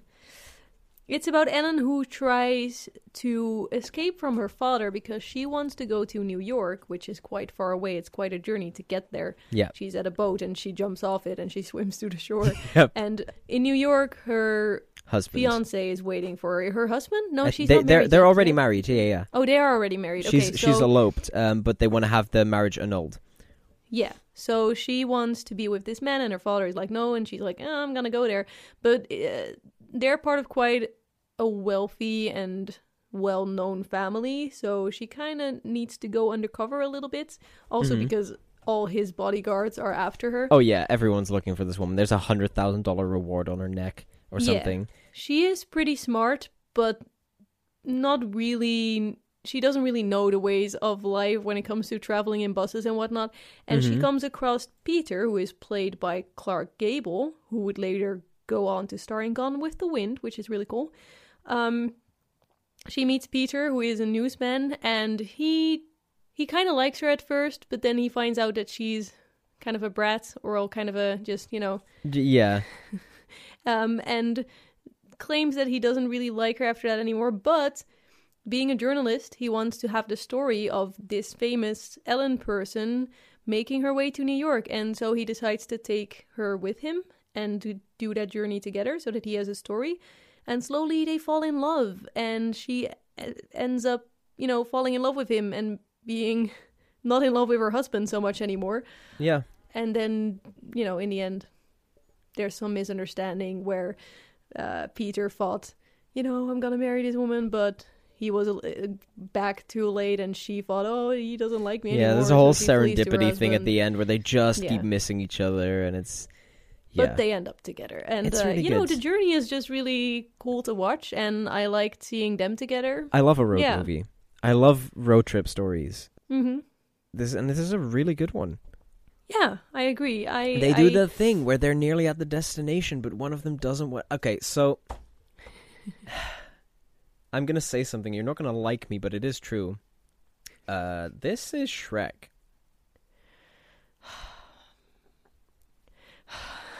A man has to deliver a woman to a place in time for her wedding, but she, during the journey, falls in love with the guy delivering her, and at the end, she goes through with the wedding, but he has to run in and stop it in time, and she decides to go with the guy. Oh, okay.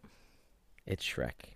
Wait, so they aren't married because the wedding is happening at the end? Yeah, but it's like I think it's an official like wedding because they are Oh. married, but they do want to do a ceremony still. Okay. But then they have to get it annulled. Yeah.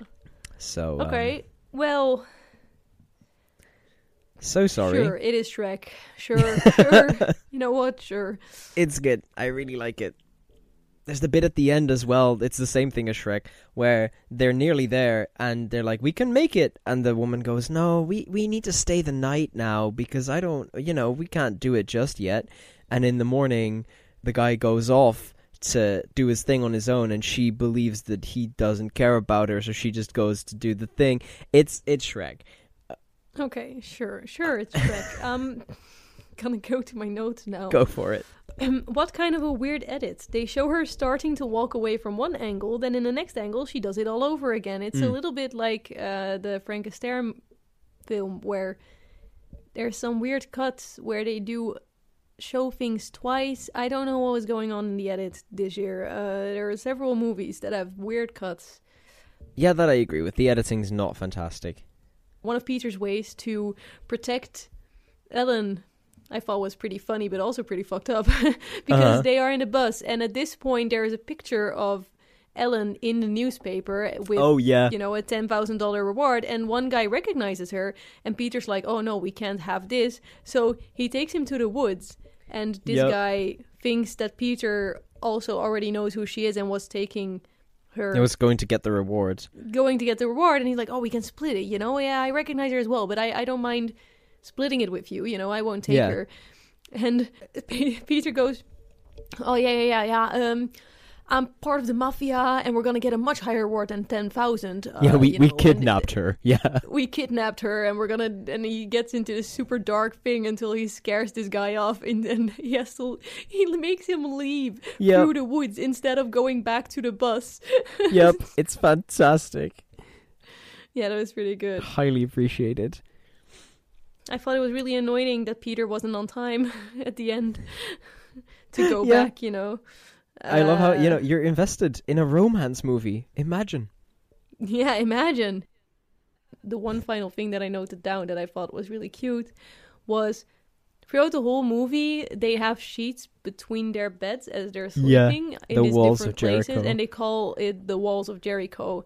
And then at the very end, they ask the people of the little house that they're sleeping in if they can get some sheets, maybe, because they want to build the House of Jericho. And they also ask for a trumpet, I think, so that they can do the cavalry charge. Officially let the walls of Jericho fall down, and they don't have to, you know, have a sheet between them anymore when they sleep. And it's it's cute. It's adorable. I really like it. Fun fact, actually, they never kiss. Oh, I guess they don't. Which is, for a romantic comedy, unusual. Which actually happens over 4 nights. So it does... Whoa. Yeah, title kind of fucked, honestly. Actually.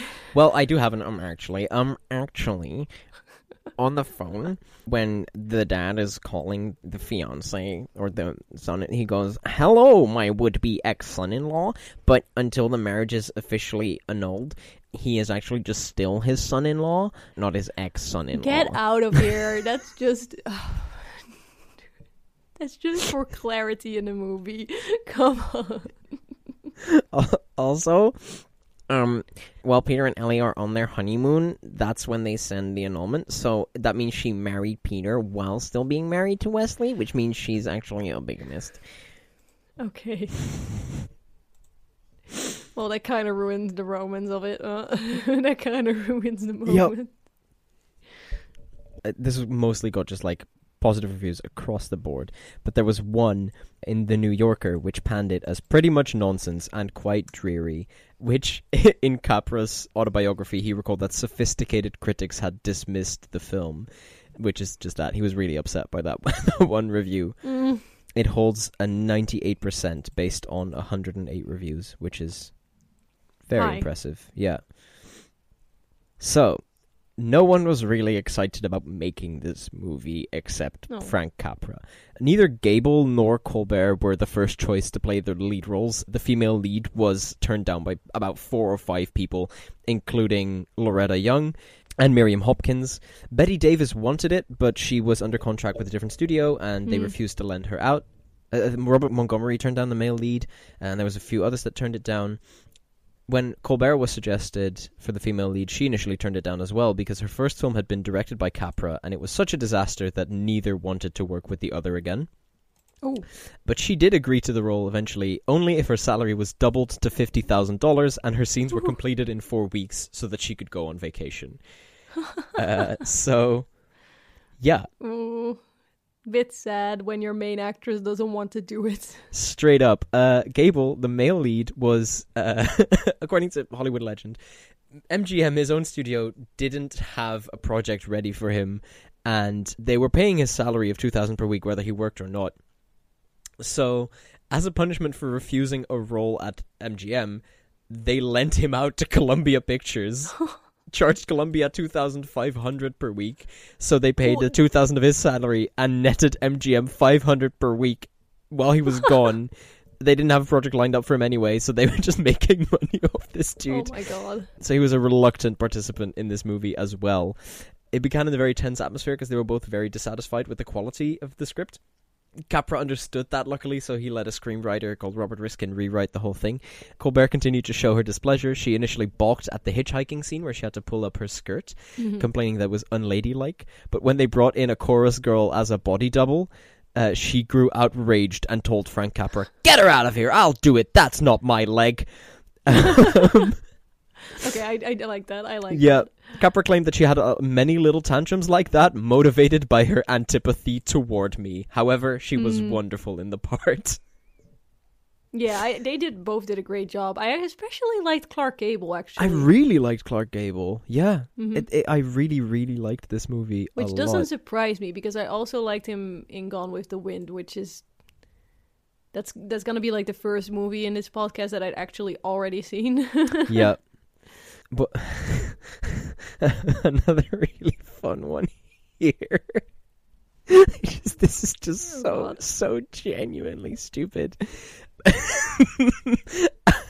After, in this movie, Clark Gable takes off his shirt and we can see he's not wearing a vest. Sales of vests were said to have fallen drastically. No. Yep. Oh my god. That's good. That's good. Yep. So that's fucking wild. Carol Lombard turned down the role of Ellie. Ironically, though, she would later in life marry Clark Gable. So, the $100,000 that King Westley accepts not to contest the annulment would be about somewhere between $1.5 and $32 million now. So, I would also Rich boy. probably accept a divorce for that kind of money. Yeah. Like, Claudette and Clark actually did not reteam until 6 years later on Boomtown, which was a movie that was not nearly as successful as this one. Yeah. I mean, its name alone. Oh yeah, no, yeah, it's oof. The last surviving credited cast member was Claudette Colbert, who died in 1996 at the age of 92. And up until her death, she was dumbfounded at its continued popularity and reputation as a classic masterpiece of American cinema decades later, for a film that neither she nor Clark Gable wanted anything to do with. It is quite funny. It is fucking hilarious. Oh, well, bad news. Yeah, you know who fucking loved this movie? Not Hitler. It was Hitler. No. Can this man stop? Not just Hitler. You know who also loved this movie? No. Joseph Stalin. Oh. So yeah, that's a shame. Director Frank Capra actually came up with the idea about the walls of Jericho because Claudette Colbert refused to undress in front of the camera, a somewhat puzzling acting choice given her nude milk bath scene in 2 previous movies that she was in. Oh. Yeah, I mean, gotta stick to what you believe in. Gotta stick to your beliefs, absolutely. The success of this movie essentially pulled Columbia Pictures out of Poverty Row. Oh, good. Apparently, the manner in which Peter Warren was eating carrots and talking quickly at the same time was one of the primary inspirations for Bugs Bunny. Yeah, I would also look at that and think, Yep. rabbit. And Fritz Fröhling has said, yeah, no, that's what Bugs Bunny was based on. that's amazing. Yeah, so the thing with the vest and the undershirt is like he had trouble removing his undershirt, so they abandoned it altogether because he couldn't keep the flow going. And then it became cool to not wear one, so some I underwear love factories this. actually tried to sue Columbia Studios for it. I love this. It's good, right? The last one is a little quote from Frank Capra in an interview with Richard Schickel, where he says, "We made the picture really quickly, 4 weeks. We stumbled through it, we laughed our way through it, and this goes to show you how much luck and timing and being in the right place at the right time means in show business. How sometimes no preparation is better than all the preparation in the world. And sometimes you need great preparation, but you can never outguess this thing called creativity. It happens in the strangest places and under the strangest of circumstances. I didn't care much for the picture. It turned out to be It Happened One Night. That's amazing. It's so good. Oh, that's so inspirational. I hate saying things are inspirational because it always sounds cringe, but it is. does always sound cringe, right? Yeah. But, yeah, no, it's a really inspirational quote. Frank Capra, turns out, knew what he was doing. Crazy. Yeah, kind of mad. So yeah, that's It Happened One Night. That's It Happened One Night, which moves us to... One Night of Love.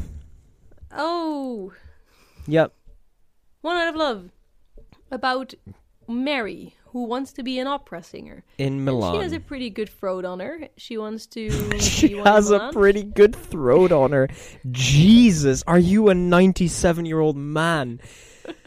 Well, we're reviewing 1940. That's fair, actually. No, I take that back. So yep, continue. Just a few months, and I'll be saying that's swell all the time. Kissing people on the mouth as goodbye. Exactly. Mary has a pretty good throat on her, but she does not quite have her technique down. But when she is singing in a cafe, she gets noticed by Giulio, who is a famous instructor for opera singers, and he's like, I'm gonna help you become a famous opera singer. And they start this thing where he also says we can absolutely not be in a relationship because I've done that, I've been there, and I'm not mashing work and private again. Yeah. But, obviously they kind of fall in love, but there's a lot of drama for us to get there. He has his ex that comes around and bothers him because she wants to be famous as well, and she wants his help in that, and when he doesn't give it, she kind of tricks Mary into thinking that they're still a thing. Mary, becomes pretty famous, actually really famous, but kind of doesn't really like the life anymore of being an opera singer because she is being so strictly managed by Giulio. The thing that I dislike the most about this movie is its relationship, because compared to all these others, their relationship sucks ass. He is super strict with her, and he's super fucking manages controlling everything she does, and I do not understand what she sees in him. Yeah. The other way around as well, there's just no chemistry between the actors either. No. Absolutely fucking not. She sings very well, I'm sure. I'm just personally not really into opera, so if you do like opera, I'm sure it's great, but for me... Well, on top of that, her recording of the Un bel di aria did not go smoothly because she had trouble hitting the high notes. Oh. To the point where apparently she flew into a rage, blamed the orchestra, and then they asked the music director what the problem was, and he said, there's nothing wrong with the orchestra, these are the original orchestrations. So they essentially told her, go back to the stage, or you're paying for the entire orchestra's day salary. So she returned and recorded it. But yeah, she was struggling with it. So it also, even if you're into opera, is apparently not... probably not that good, okay. Not ideal, yeah. I thought this movie, I really liked its dialogue again, because, again, it's not a comedy, but it has a lot of funny lines in there. A lot of funny lines, yeah. That was my favorite part. But other than that, in the beginning, I saw there was a zoom in, and I know that sounds like it's nothing, but to me, I was like, "Oh, it's something different." Cool. Yeah, it was cool. This year has not been the greatest cinematography-wise. It's just been a lot of theater-based things, I think, because it's all like stills and just boring shots. But the zoom in was also kind of the only thing that they did that was that special, I think. So yeah, and I also love the shots of, because I think they actually filmed this in Italy, or at least bits of it.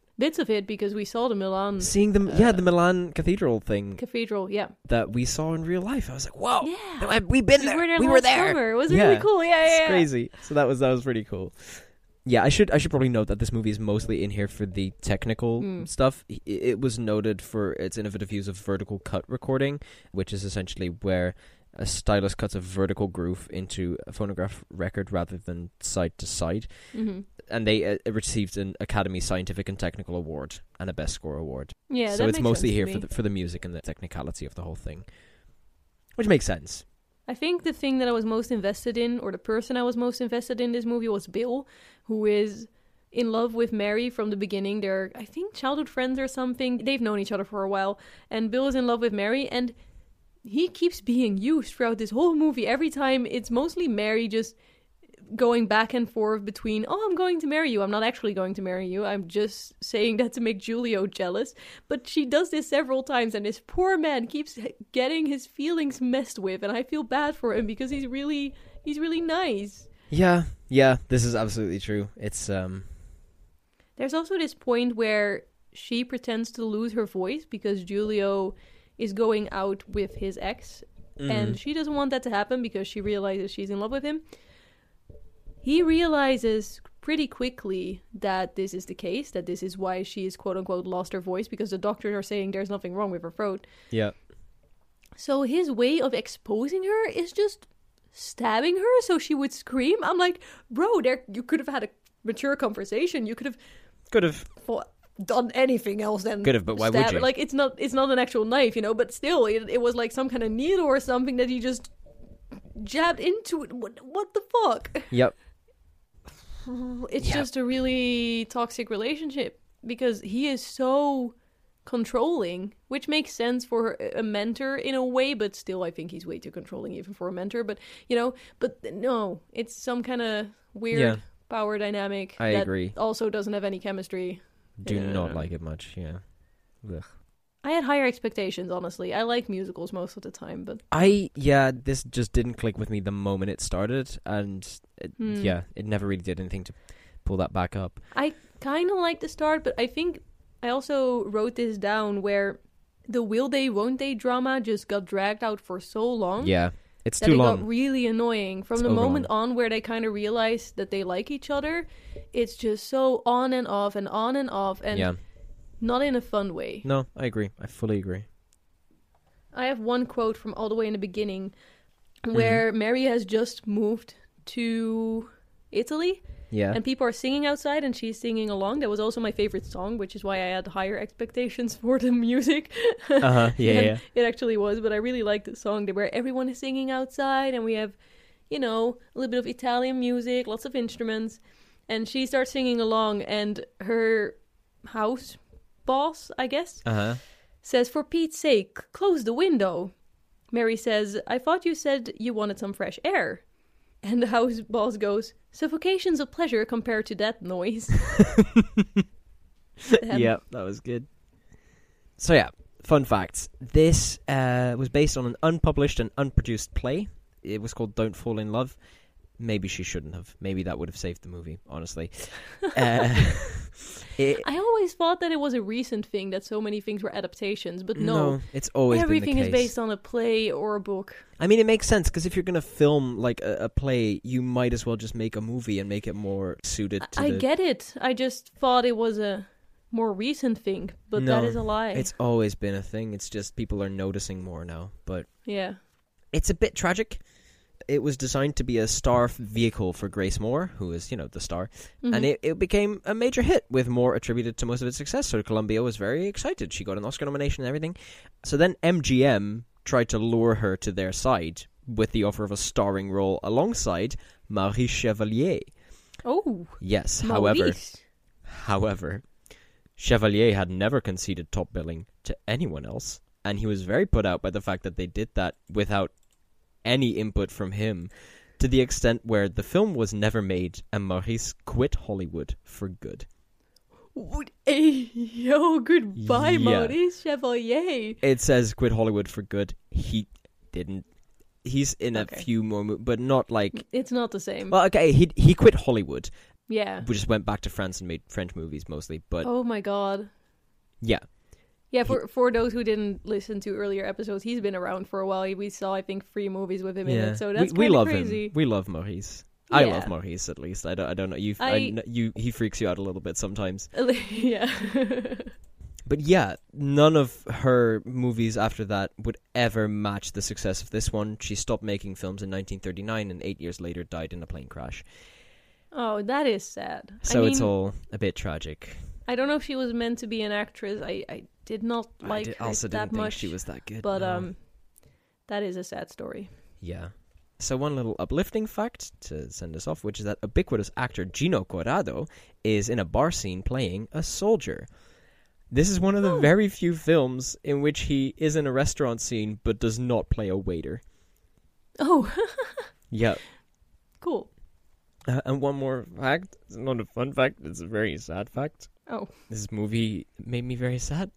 Because in the end, the opera she does is Carmen. Mm-hmm. And there was this girl in a bar who introduced herself to me as Carmen, like the opera, and then flirted with me and then ghosted me. And Oh. I suddenly had to confront all of these very painful Oh, feelings. so that's why you don't like this movie. That's why I don't like this movie. understand. Carmen, if you're out there, Carmen, if you're hearing this, Carmen, please. Carmen, please, Carmen, text me back. So yeah, let's move on to The Thin Man, which I fucking loved. Oh, really? Yes, this was probably my favorite one. Oh. Listen, I love a good detective movie, and this was a good detective movie. It was fine. It was a good detective movie, god damn it. I also like good detective movies, but this was not one that stood out to me. It had a dog. It did have a dog. And Is also- that your... So they... Okay. Okay, so essentially it's about this private detective who's retired, and he gets dragged in by the daughter of a wealthy man who has disappeared on a business trip. Mhm. And it's an investigation into what happened and where he is, and I don't want to spoil it because it's a detective movie, so the mystery is all of the pleasure for it. Fair enough. And it's really good. There's also not really any points to spoiling who did it because it's too many characters to talk about. There's a million, yeah. I think that's the main problem I had with it because there were like maybe slightly too many. I mean, I understand there have to be a bunch of suspicions, but there were so many, and That's fair.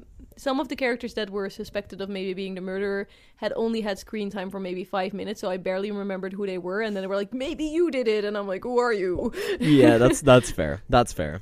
But it was by no means bad. I did enjoy it quite a bit.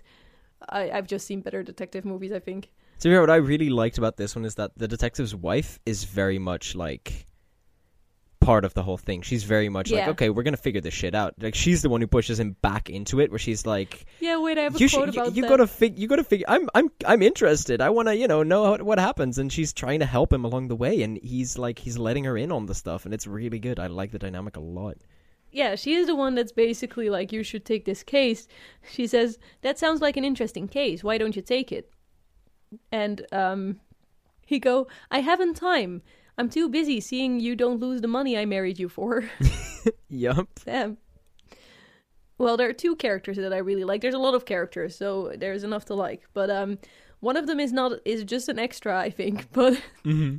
it's this guy at a party, and he is just constantly crying, but in a very relatable way, where Yup. he's being asked, having a good time, and he goes, swell, but he's like crying about it, Yup. and then later he tries to get to the phone to call his mother because he's basically homesick. It's a New Year's party, and he's there, and he just wants to see his mom, and he's about to call her when someone like takes the phone from him, and he's Yup. like crying about it again.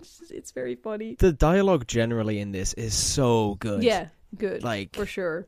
one of my absolute favorites was when the wife comes up to him and goes, I read you were shot 5 times in the tabloids. And he goes, it's not true. He didn't come anywhere near my tabloids. I also like the one guy is a bit of a nerd, and he's the Yes. actually guy. himself. And he goes, I think it settles the whole question. You see, my father was a sexagenarian. Yeah. And the journalists go, he was? Because they want to write something about this murder. And so he's the son. He goes, yes, he admitted it. And then the journalist says, a sexagenarian? We can't put that in the paper. The son goes, why Yeah. not? You know how they are. Sex. Just say he was 60 years old. Is that what that means? Yup, it's really good. I also really liked, at some point, the detective is held by gunpoint by some guy that intrudes, and he is like, I have some questions, and the detective says, all right, shoot. Wait, I mean, I mean, start talking, yeah. There's also the son again. He is not really good with social cues. You know, you're wrong about all your children being murderers. I studied the Mendelian law of inheritance and their experiments with sweet peas. According to their findings, and they're pretty conclusive, only 1 out of 4 of your children will be a murderer. Yep. He goes, just have Oh. 3. Oh, wait. No, the first one could be the bad one. Yeah. Yeah, exactly. I also put down that the dog is fucking cute. The dog is amazing. Skippy, the Hays dog. Code. We have a Hays Code thing going on where Nick and his wife are in separate beds. Yes, but it is said that they were the first on-screen Hollywood couple for whom matrimony did not signal the end of sex, romance, and adventure. And I do think that's true. They're very, in love with each other, very clearly, very explicitly. I really like that. Mm-hmm. Can I talk about the couple real quick? Because You can talk about the couple. besides, sorry, just really quickly to mention the dog Skippy, who played Asta, was subsequently cast in 2 more movies called The Awful Oh. Truth and Bringing Up Baby. So this dog went for Good it. dog. Yeah, so this movie was based on a novel by Dashiell Hammett, and the novel already, it drew on his experiences as a Pinkerton detective, and he based Nick and Nora's banter on his own rocky on-again, off-again relationship with the playwright. And then when MGM got the screenwrites, they got the screenplay to be written by Albert Hackett and Francis Goodrich, who had also been married for 3 years. So the director encouraged them to use Hammett's writing as a basis only and to just concentrate on working those witty exchanges for Nick and Nora in there. So it was all very much written by people used to being in one of these relationships. No, I love that. Yeah, it's great. The director also convinced MGM executives to let Powell and Loy portray the lead characters, despite their concerns that Powell was too old and straight-laced and that Loy had become typecast in these femme fatale roles. And I'm very glad that he pushed for that because they had amazing chemistry. Yeah, they were good together. Yeah. The reason a lot of this worked is because it was all very natural, completely, in the sense that for Powell's first scene, for instance, Van Dyke told him just take the cocktail shaker, go to the bar, walk through the scene while they're checking lights and sound. So he did it, threw in some lines, etc. And then Van Dyke said, that's it, good. And they just shot it without him knowing so that he would be just as relaxed as possible. And he did that a lot. He didn't really do cover shots if he felt it was right in the first take because he felt that actors lose their fire if they'd have to do something over and over. So a lot of that was just their spontaneity and, their easy banter between takes, which made it into the movie. So much stuff like that. That's sick. I like that. Yeah, it's great stuff. Powell also loved working with Loy because she was very natural and professional. He stated, when we did a scene together, we forgot about technique, camera angles, and microphones. We weren't acting. We were just 2 people in perfect harmony. Myrna, unlike some actresses who think only of themselves, has the happy faculty of being able to listen while the other fellow says his lines. She has the give and takes of acting that brings out the best. No. Fantastic. Great stuff. Yeah. Also, the scene of him shooting stuff off the tree was added after he just started shooting shit the art department was putting up. And they were like, yeah. Whoa, that's rude. Yeah. I have no quotes. I'm also I don't really have anything else to add. Well, I have a lot to add. Ooh. Yeah. Skippy, they were not allowed to interact with him. They felt it would break his concentration. He also once Oh. bit Loy during filming. Oh. Yeah. Skippy was a bit of an asshole. No. Apparently the biggest problem during shooting was the climactic dinner party, because there was so many lines to learn and he could barely Yeah. decipher the unraveling. And it was the one scene where they had to do several retakes. And that brought up an entirely new problem, which is that the script called for oysters to be served, and take after take, that same plate of oysters was out under the hot lights, and Loy recalled that they began to putrefy. By the time we finished that scene, nobody ever wanted to see another oyster. Ooh. Ew. Yup. I did like the dinner party though. That is my favorite way of finding out who it is, Invite all of the suspects and It's the never Leighton gonna- thing of being like, it was you! It's great. Yeah.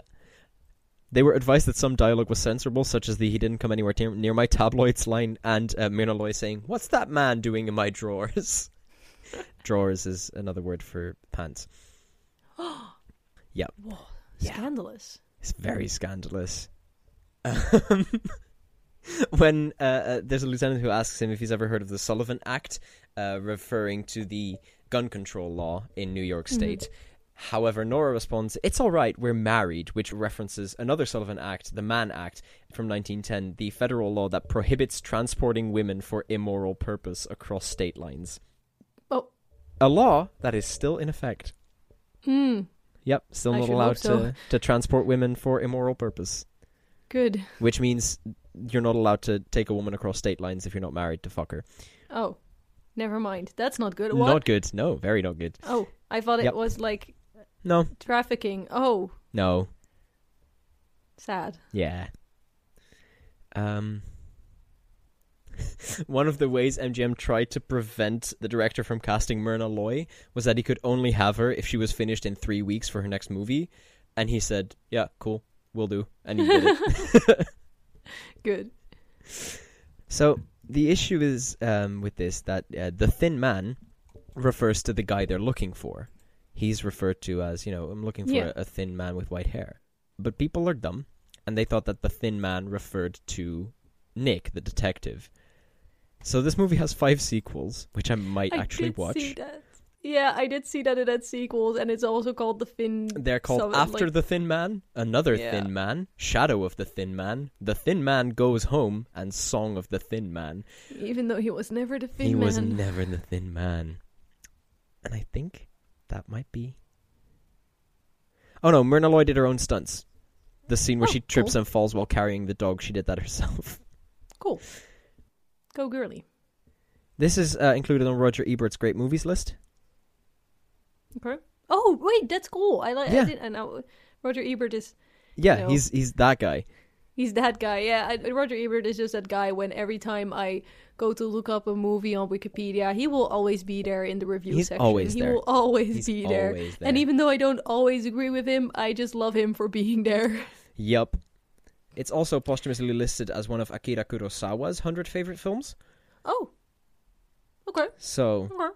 alright, that was pretty sick. Oh, and of course the final scene where they end up hooking up and Asta covers his eyes, that's just this side of scandalous. That the Hays Code, they would have been upset about that.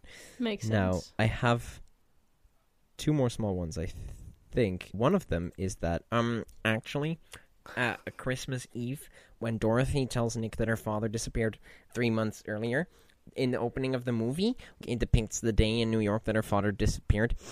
It's snowing, and it wouldn't be snowing in New York in late September. That's too early. Also, when Mimi Jurgensen dials the operator connects her to who she wants to call almost instantly, and that's very unrealistic for the time period. So...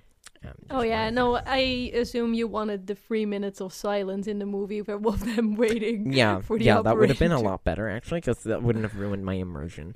Okay. and then my final fun fact, the only reason I'm reading this because of the wording, which is, as Clyde Wynant, the guy who they're looking for, walks down the street early in the film, his shadow appears long and thin. Stop this. Almost We're as if moving on. he's some sort of thin man. We're moving on. Yes, let's. Viva Villa. Yeah, one more movie One more movie. I didn't like that this we one. have actually seen. This is the one that I thought was worse. Wallace then- Beery. What an asshole. Wallace Beery is back. For those that We have a are history new with to Wallace. The show, we have a bit of a problem with this man. He at first he had a very great starting We liked story, him and then so he just much the later first time we came across him. And he was we loved such him. a cunt. We loved him. He has betrayed us greatly. He's betrayed us by greatly. just being a general asshole.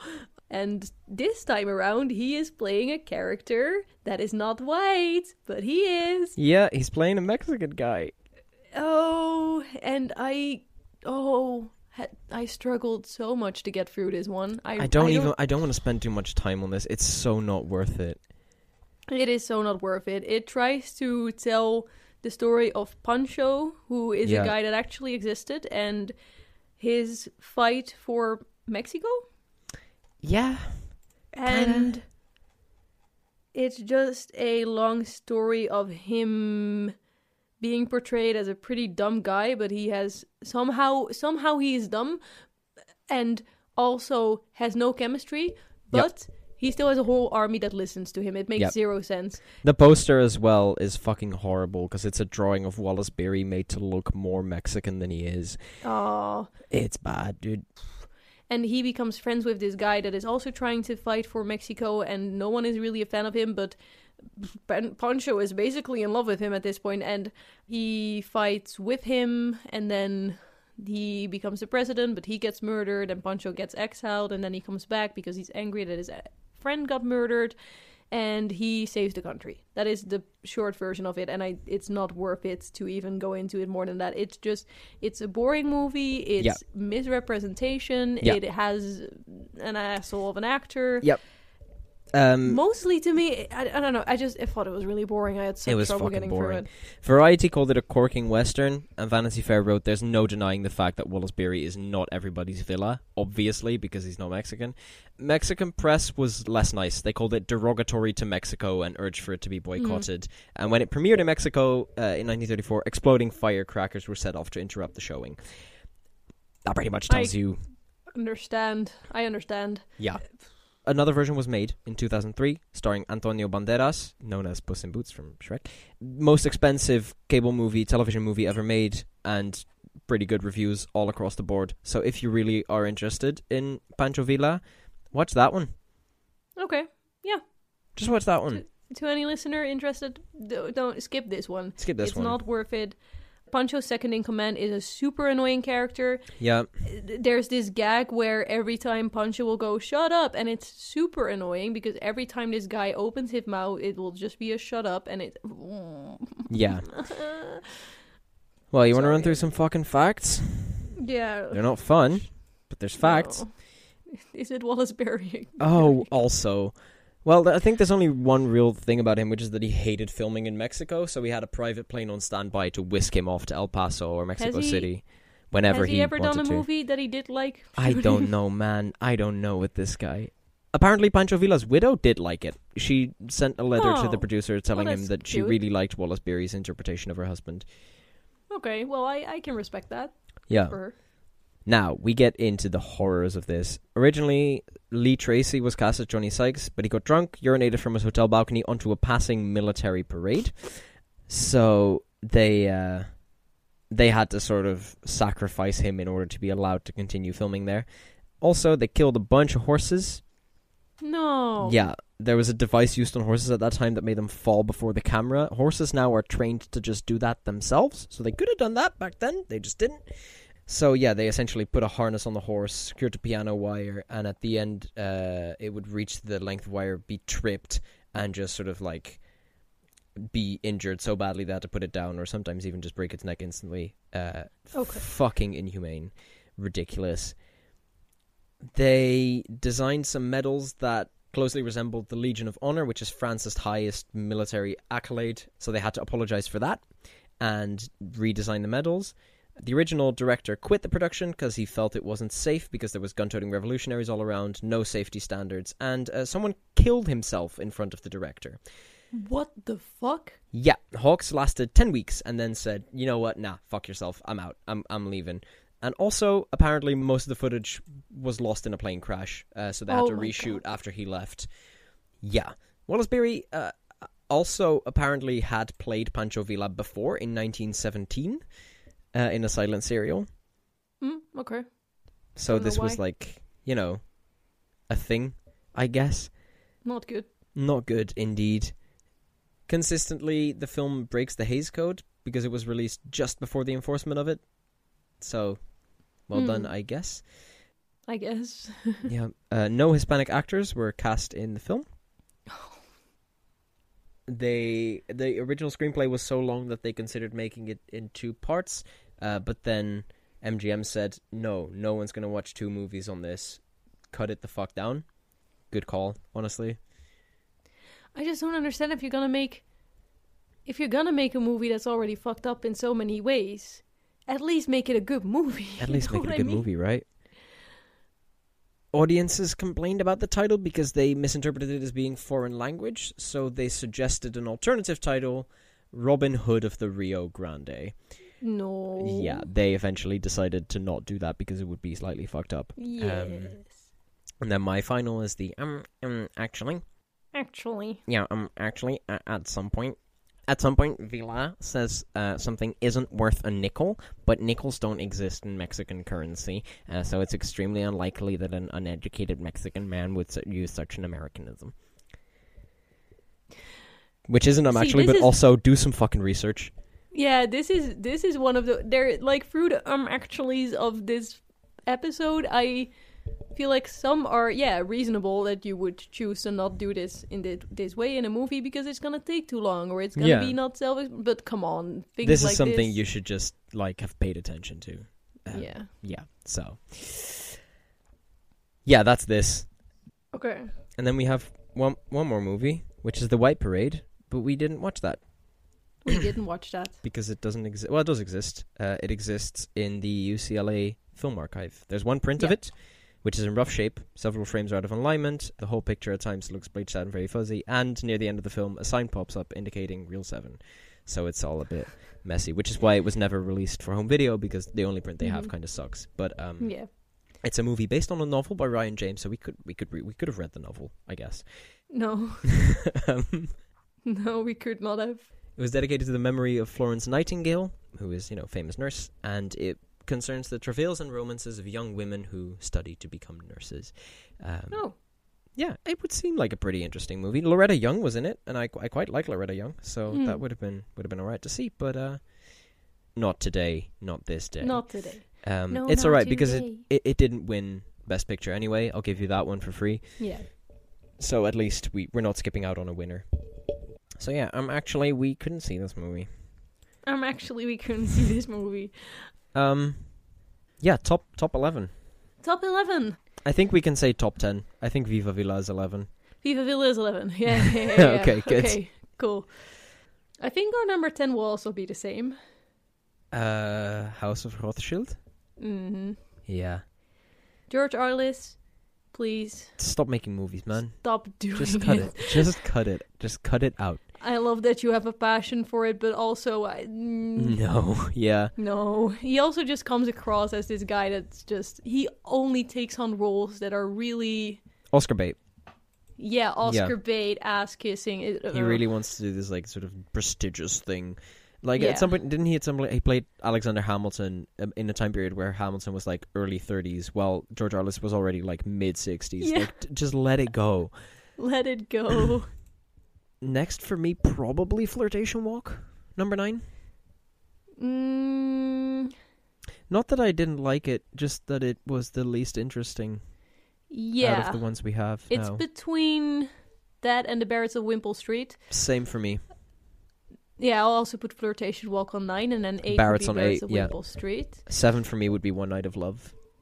Yeah, me too. Well, that was 7, so Look we at have... us. Oh my god, look at us go. So Look at us. 6. Either Gay Divorcee or Here Comes the Navy. Here Comes the Navy for me. I'd agree, because I think Gay Divorcee is probably number 5 for me. It's higher for me than that. Number 5. Is it higher for you than that? Because the 4 movies that are left are... Yeah, but so the thing is, I really applaud Imitation of Life for being so progressive, but just judging it as a movie and how much I enjoyed it watching it, it has to be my number 5. Ooh, okay, then here is where we are going to diverge big time. Mm-hmm. Because number 5 for me is Here Comes the Navy. Number 4 is Cleopatra. Okay. Again, this is because I'm a Cleopatra buff. I'm an Egypt buff. So this... Yeah, I get that. Yeah. I really like Cleopatra, but I don't know that much about her, so I... No, that's fair. Yeah. Okay, let's see. We're on number 4, huh? Yeah. Actually, no. I take it back. My number 5 is the Thin Men, because I was so confused with the... Sorry!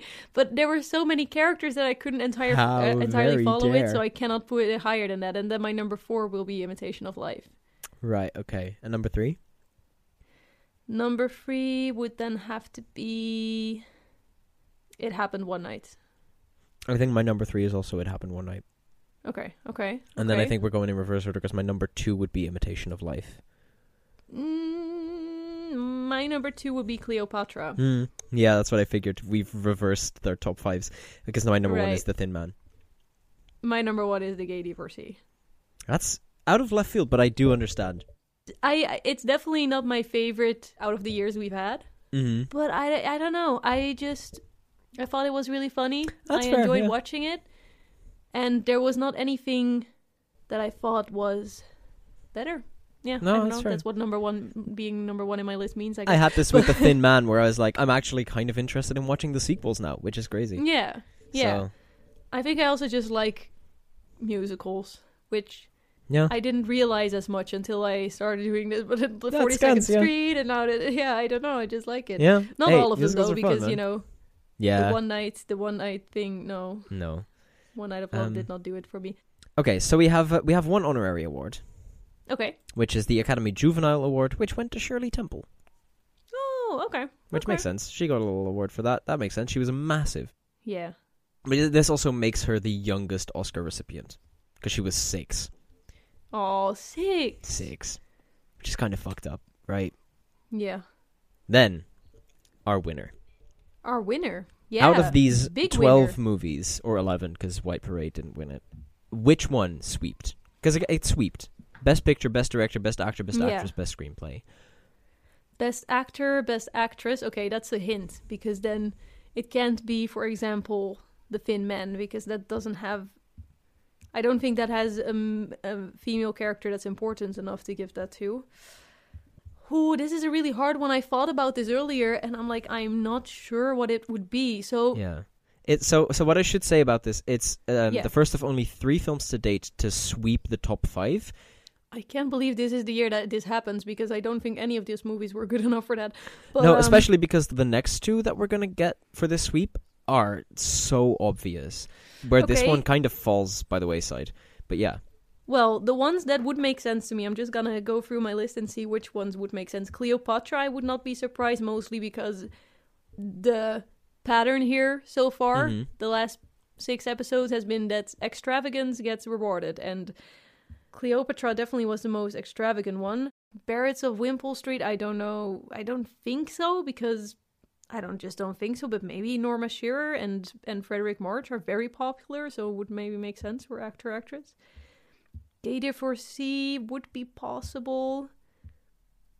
Oh god, It Happened One Night is also possible. It's not Viva Villa. It's also not The House of Rothschild. I love how Rothschild is German and Dutch. Yeah, Like, you can pronounce this. Rothschild? Rothschild, yeah. Rothschild. Yeah, but in the movie they call it Rothschild. So. Yeah, but they're But idiots. yeah, Rothschild. Are we really going to believe George Arliss? Like, You're right. Imitation of Life, I can't. I don't think they would actually do that. I'm already surprised it got nominated. One Night of Love, I hope not. Here Comes the Navy, not impressive enough. Flirtation Walk, I also don't believe that was extravagance enough. So, comes down to Cleopatra, The Barretts, The Gay Divorcee, and It Happened One Night. have your guess. I don't think it's the Barretts. I can't. It's definitely not good enough for that. I also don't think it was the Gay Divorcee. I just like that a lot, but realistically, I'm gonna just go with the pattern here and say it's Cleopatra. The Oscar goes to... It Happened One Night. Oh Yeah. Clean sweep. no, Yes. no. Yes. I mean, it was fine. It was. I mean, I put it quite high on my list, but like, Clean sweep all 5 Academy Award categories, known as the Oscar Grand Slam. This is the there's 2 other movies that did this. This is the only one of the 3 that wasn't nominated for anything else, just these 5, and it won all 5 of them. I disagree, man.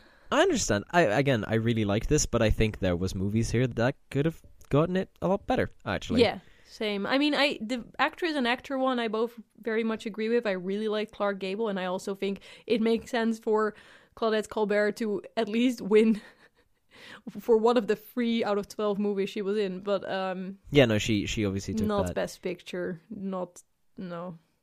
But it is what it is. It is what it and is, indeed. At least it wasn't Viva Villa. It could have been worse. That's true. It could have been worse. Yeah, there's a few facts about this, which is the fact that, along with this being a clean sweep, it also is the first film to win both Best Actor and Best Actress. Oh. It is the first Best Picture winner to win either Best Actor or Best Actress, actually, and therefore the first to win both. It is the first film to win most combinations of these awards. a lot of these combinations have just never been done. Like, this movie just, bam, cleared the board. It's also the first film to win at least 5 Academy Awards. Like, this is the highest one we have so far, which is crazy. Insane. That's like 42nd Street didn't even win last year, and now 42nd Street also just wasn't that good. I'm sorry. Okay, shut up. It's really funny to me that this one won, specifically because Colbert, after filming was done, complained to her friend saying, "I just finished the worst picture in the world." Yeah, all of it. The crew didn't even want to be Columbia as well had really low expectations. They didn't really do like an advertising campaign for it. They just won to the point where Claudette Colbert was so convinced that she would lose to Bette Davis, the write-in nominee, and she decided to just not attend the awards. She went on a little trip. She had an outfit made for the trip. It was like a 2-piece suit, like a sort of like tracksuit. Mm-hmm. And then she won, so one of the producers was sent to the train station to drag her out of her train that hadn't left yet to get her up on stage. Oh my god. That's amazing. Yeah. Clark Gable gave his Oscar away. He gave it to a child who really admired the statue, and he told him it's about the winning, not owning of the statue. And after Clark died, the child returned the Oscar to the Gable family. Yeah, after which, in 1996, Steven Spielberg anonymously purchased it to protect it from further commercial exploitation and gave it back to the Academy of Motion Pictures, commenting that he could think of no better sanctuary for Gable's only Oscar. That's amazing. So that's great. That's good stuff. His only Oscar. He didn't win for Gone he with didn't the win Wind. for anything else, Clark That's Gable. rude. Yeah, so absolutely crazy. Yeah, well, this was a year. It This was a lot of certainly was a movies, year. but it's not gonna stop. It's gonna be just the same amount next year, I think. Yup. Yeah. I'm gonna give you one more thing. One final little thing. And it is the fact that there's 2 more movies to perform a clean sweep. We're going to get them somewhere in the 70s and somewhere in the 90s. And the common link between all 3 of these movies is that in all 3 films, one character instructs another character to put or throw something in the basket. Oh, that's so specific. It is wildly specific. Well, you heard it here first, guys. If you want to win, if you want to have a clean sweep at the Oscars, Put or throw something in the basket. Exactly. To be fair, I think it's more of a, like, not all hot tubs are jacuzzis, but all jacuzzis are hot tubs. It's not that every movie within that will make a clean sweep, but every movie that is going to make a clean sweep has to have that in it. Are you sure? You think it isn't like it's if not you the have cheat that, code, that no. you automatically clean sweep? Oh, we can try. We can try. We'll try. Our next short, Yeah, we'll just stick it in there. So yeah. Yeah, not a bad year, not a crazy good year, but there was some gems in there, but yeah, last episode we already had too good of a year, so it was to be expected. But I hope you enjoyed. I do indeed very much Dear hope you listener. enjoyed. Thank you for listening. As always, we'd like to thank our wives and the Academy. And we'll see you next year at the 8th Academy Awards in 1935. Wait, 1936, 1936. 1936, but released during 1935. Hosted by Frank Capra. Oh, Isn't cool. that wild? So yeah. That's cool. See you next year. Next month. Same thing. Bye-bye. Same thing. Thank you for listening to episode 7 of I'd Like to Thank My Wife. New episodes are out every last day of the month. If you're looking for something to watch this month, our resident horse girl E recommends Spirit, Stallion of the Chimarrón, a phenomenal movie about horses that somehow gets all the emotions across despite having barely any dialogue. Dijo recommends the Star Wars Holiday Special. It's Christmas, get in the spirit. We hope you enjoyed this episode of our show, and we'll see you next month.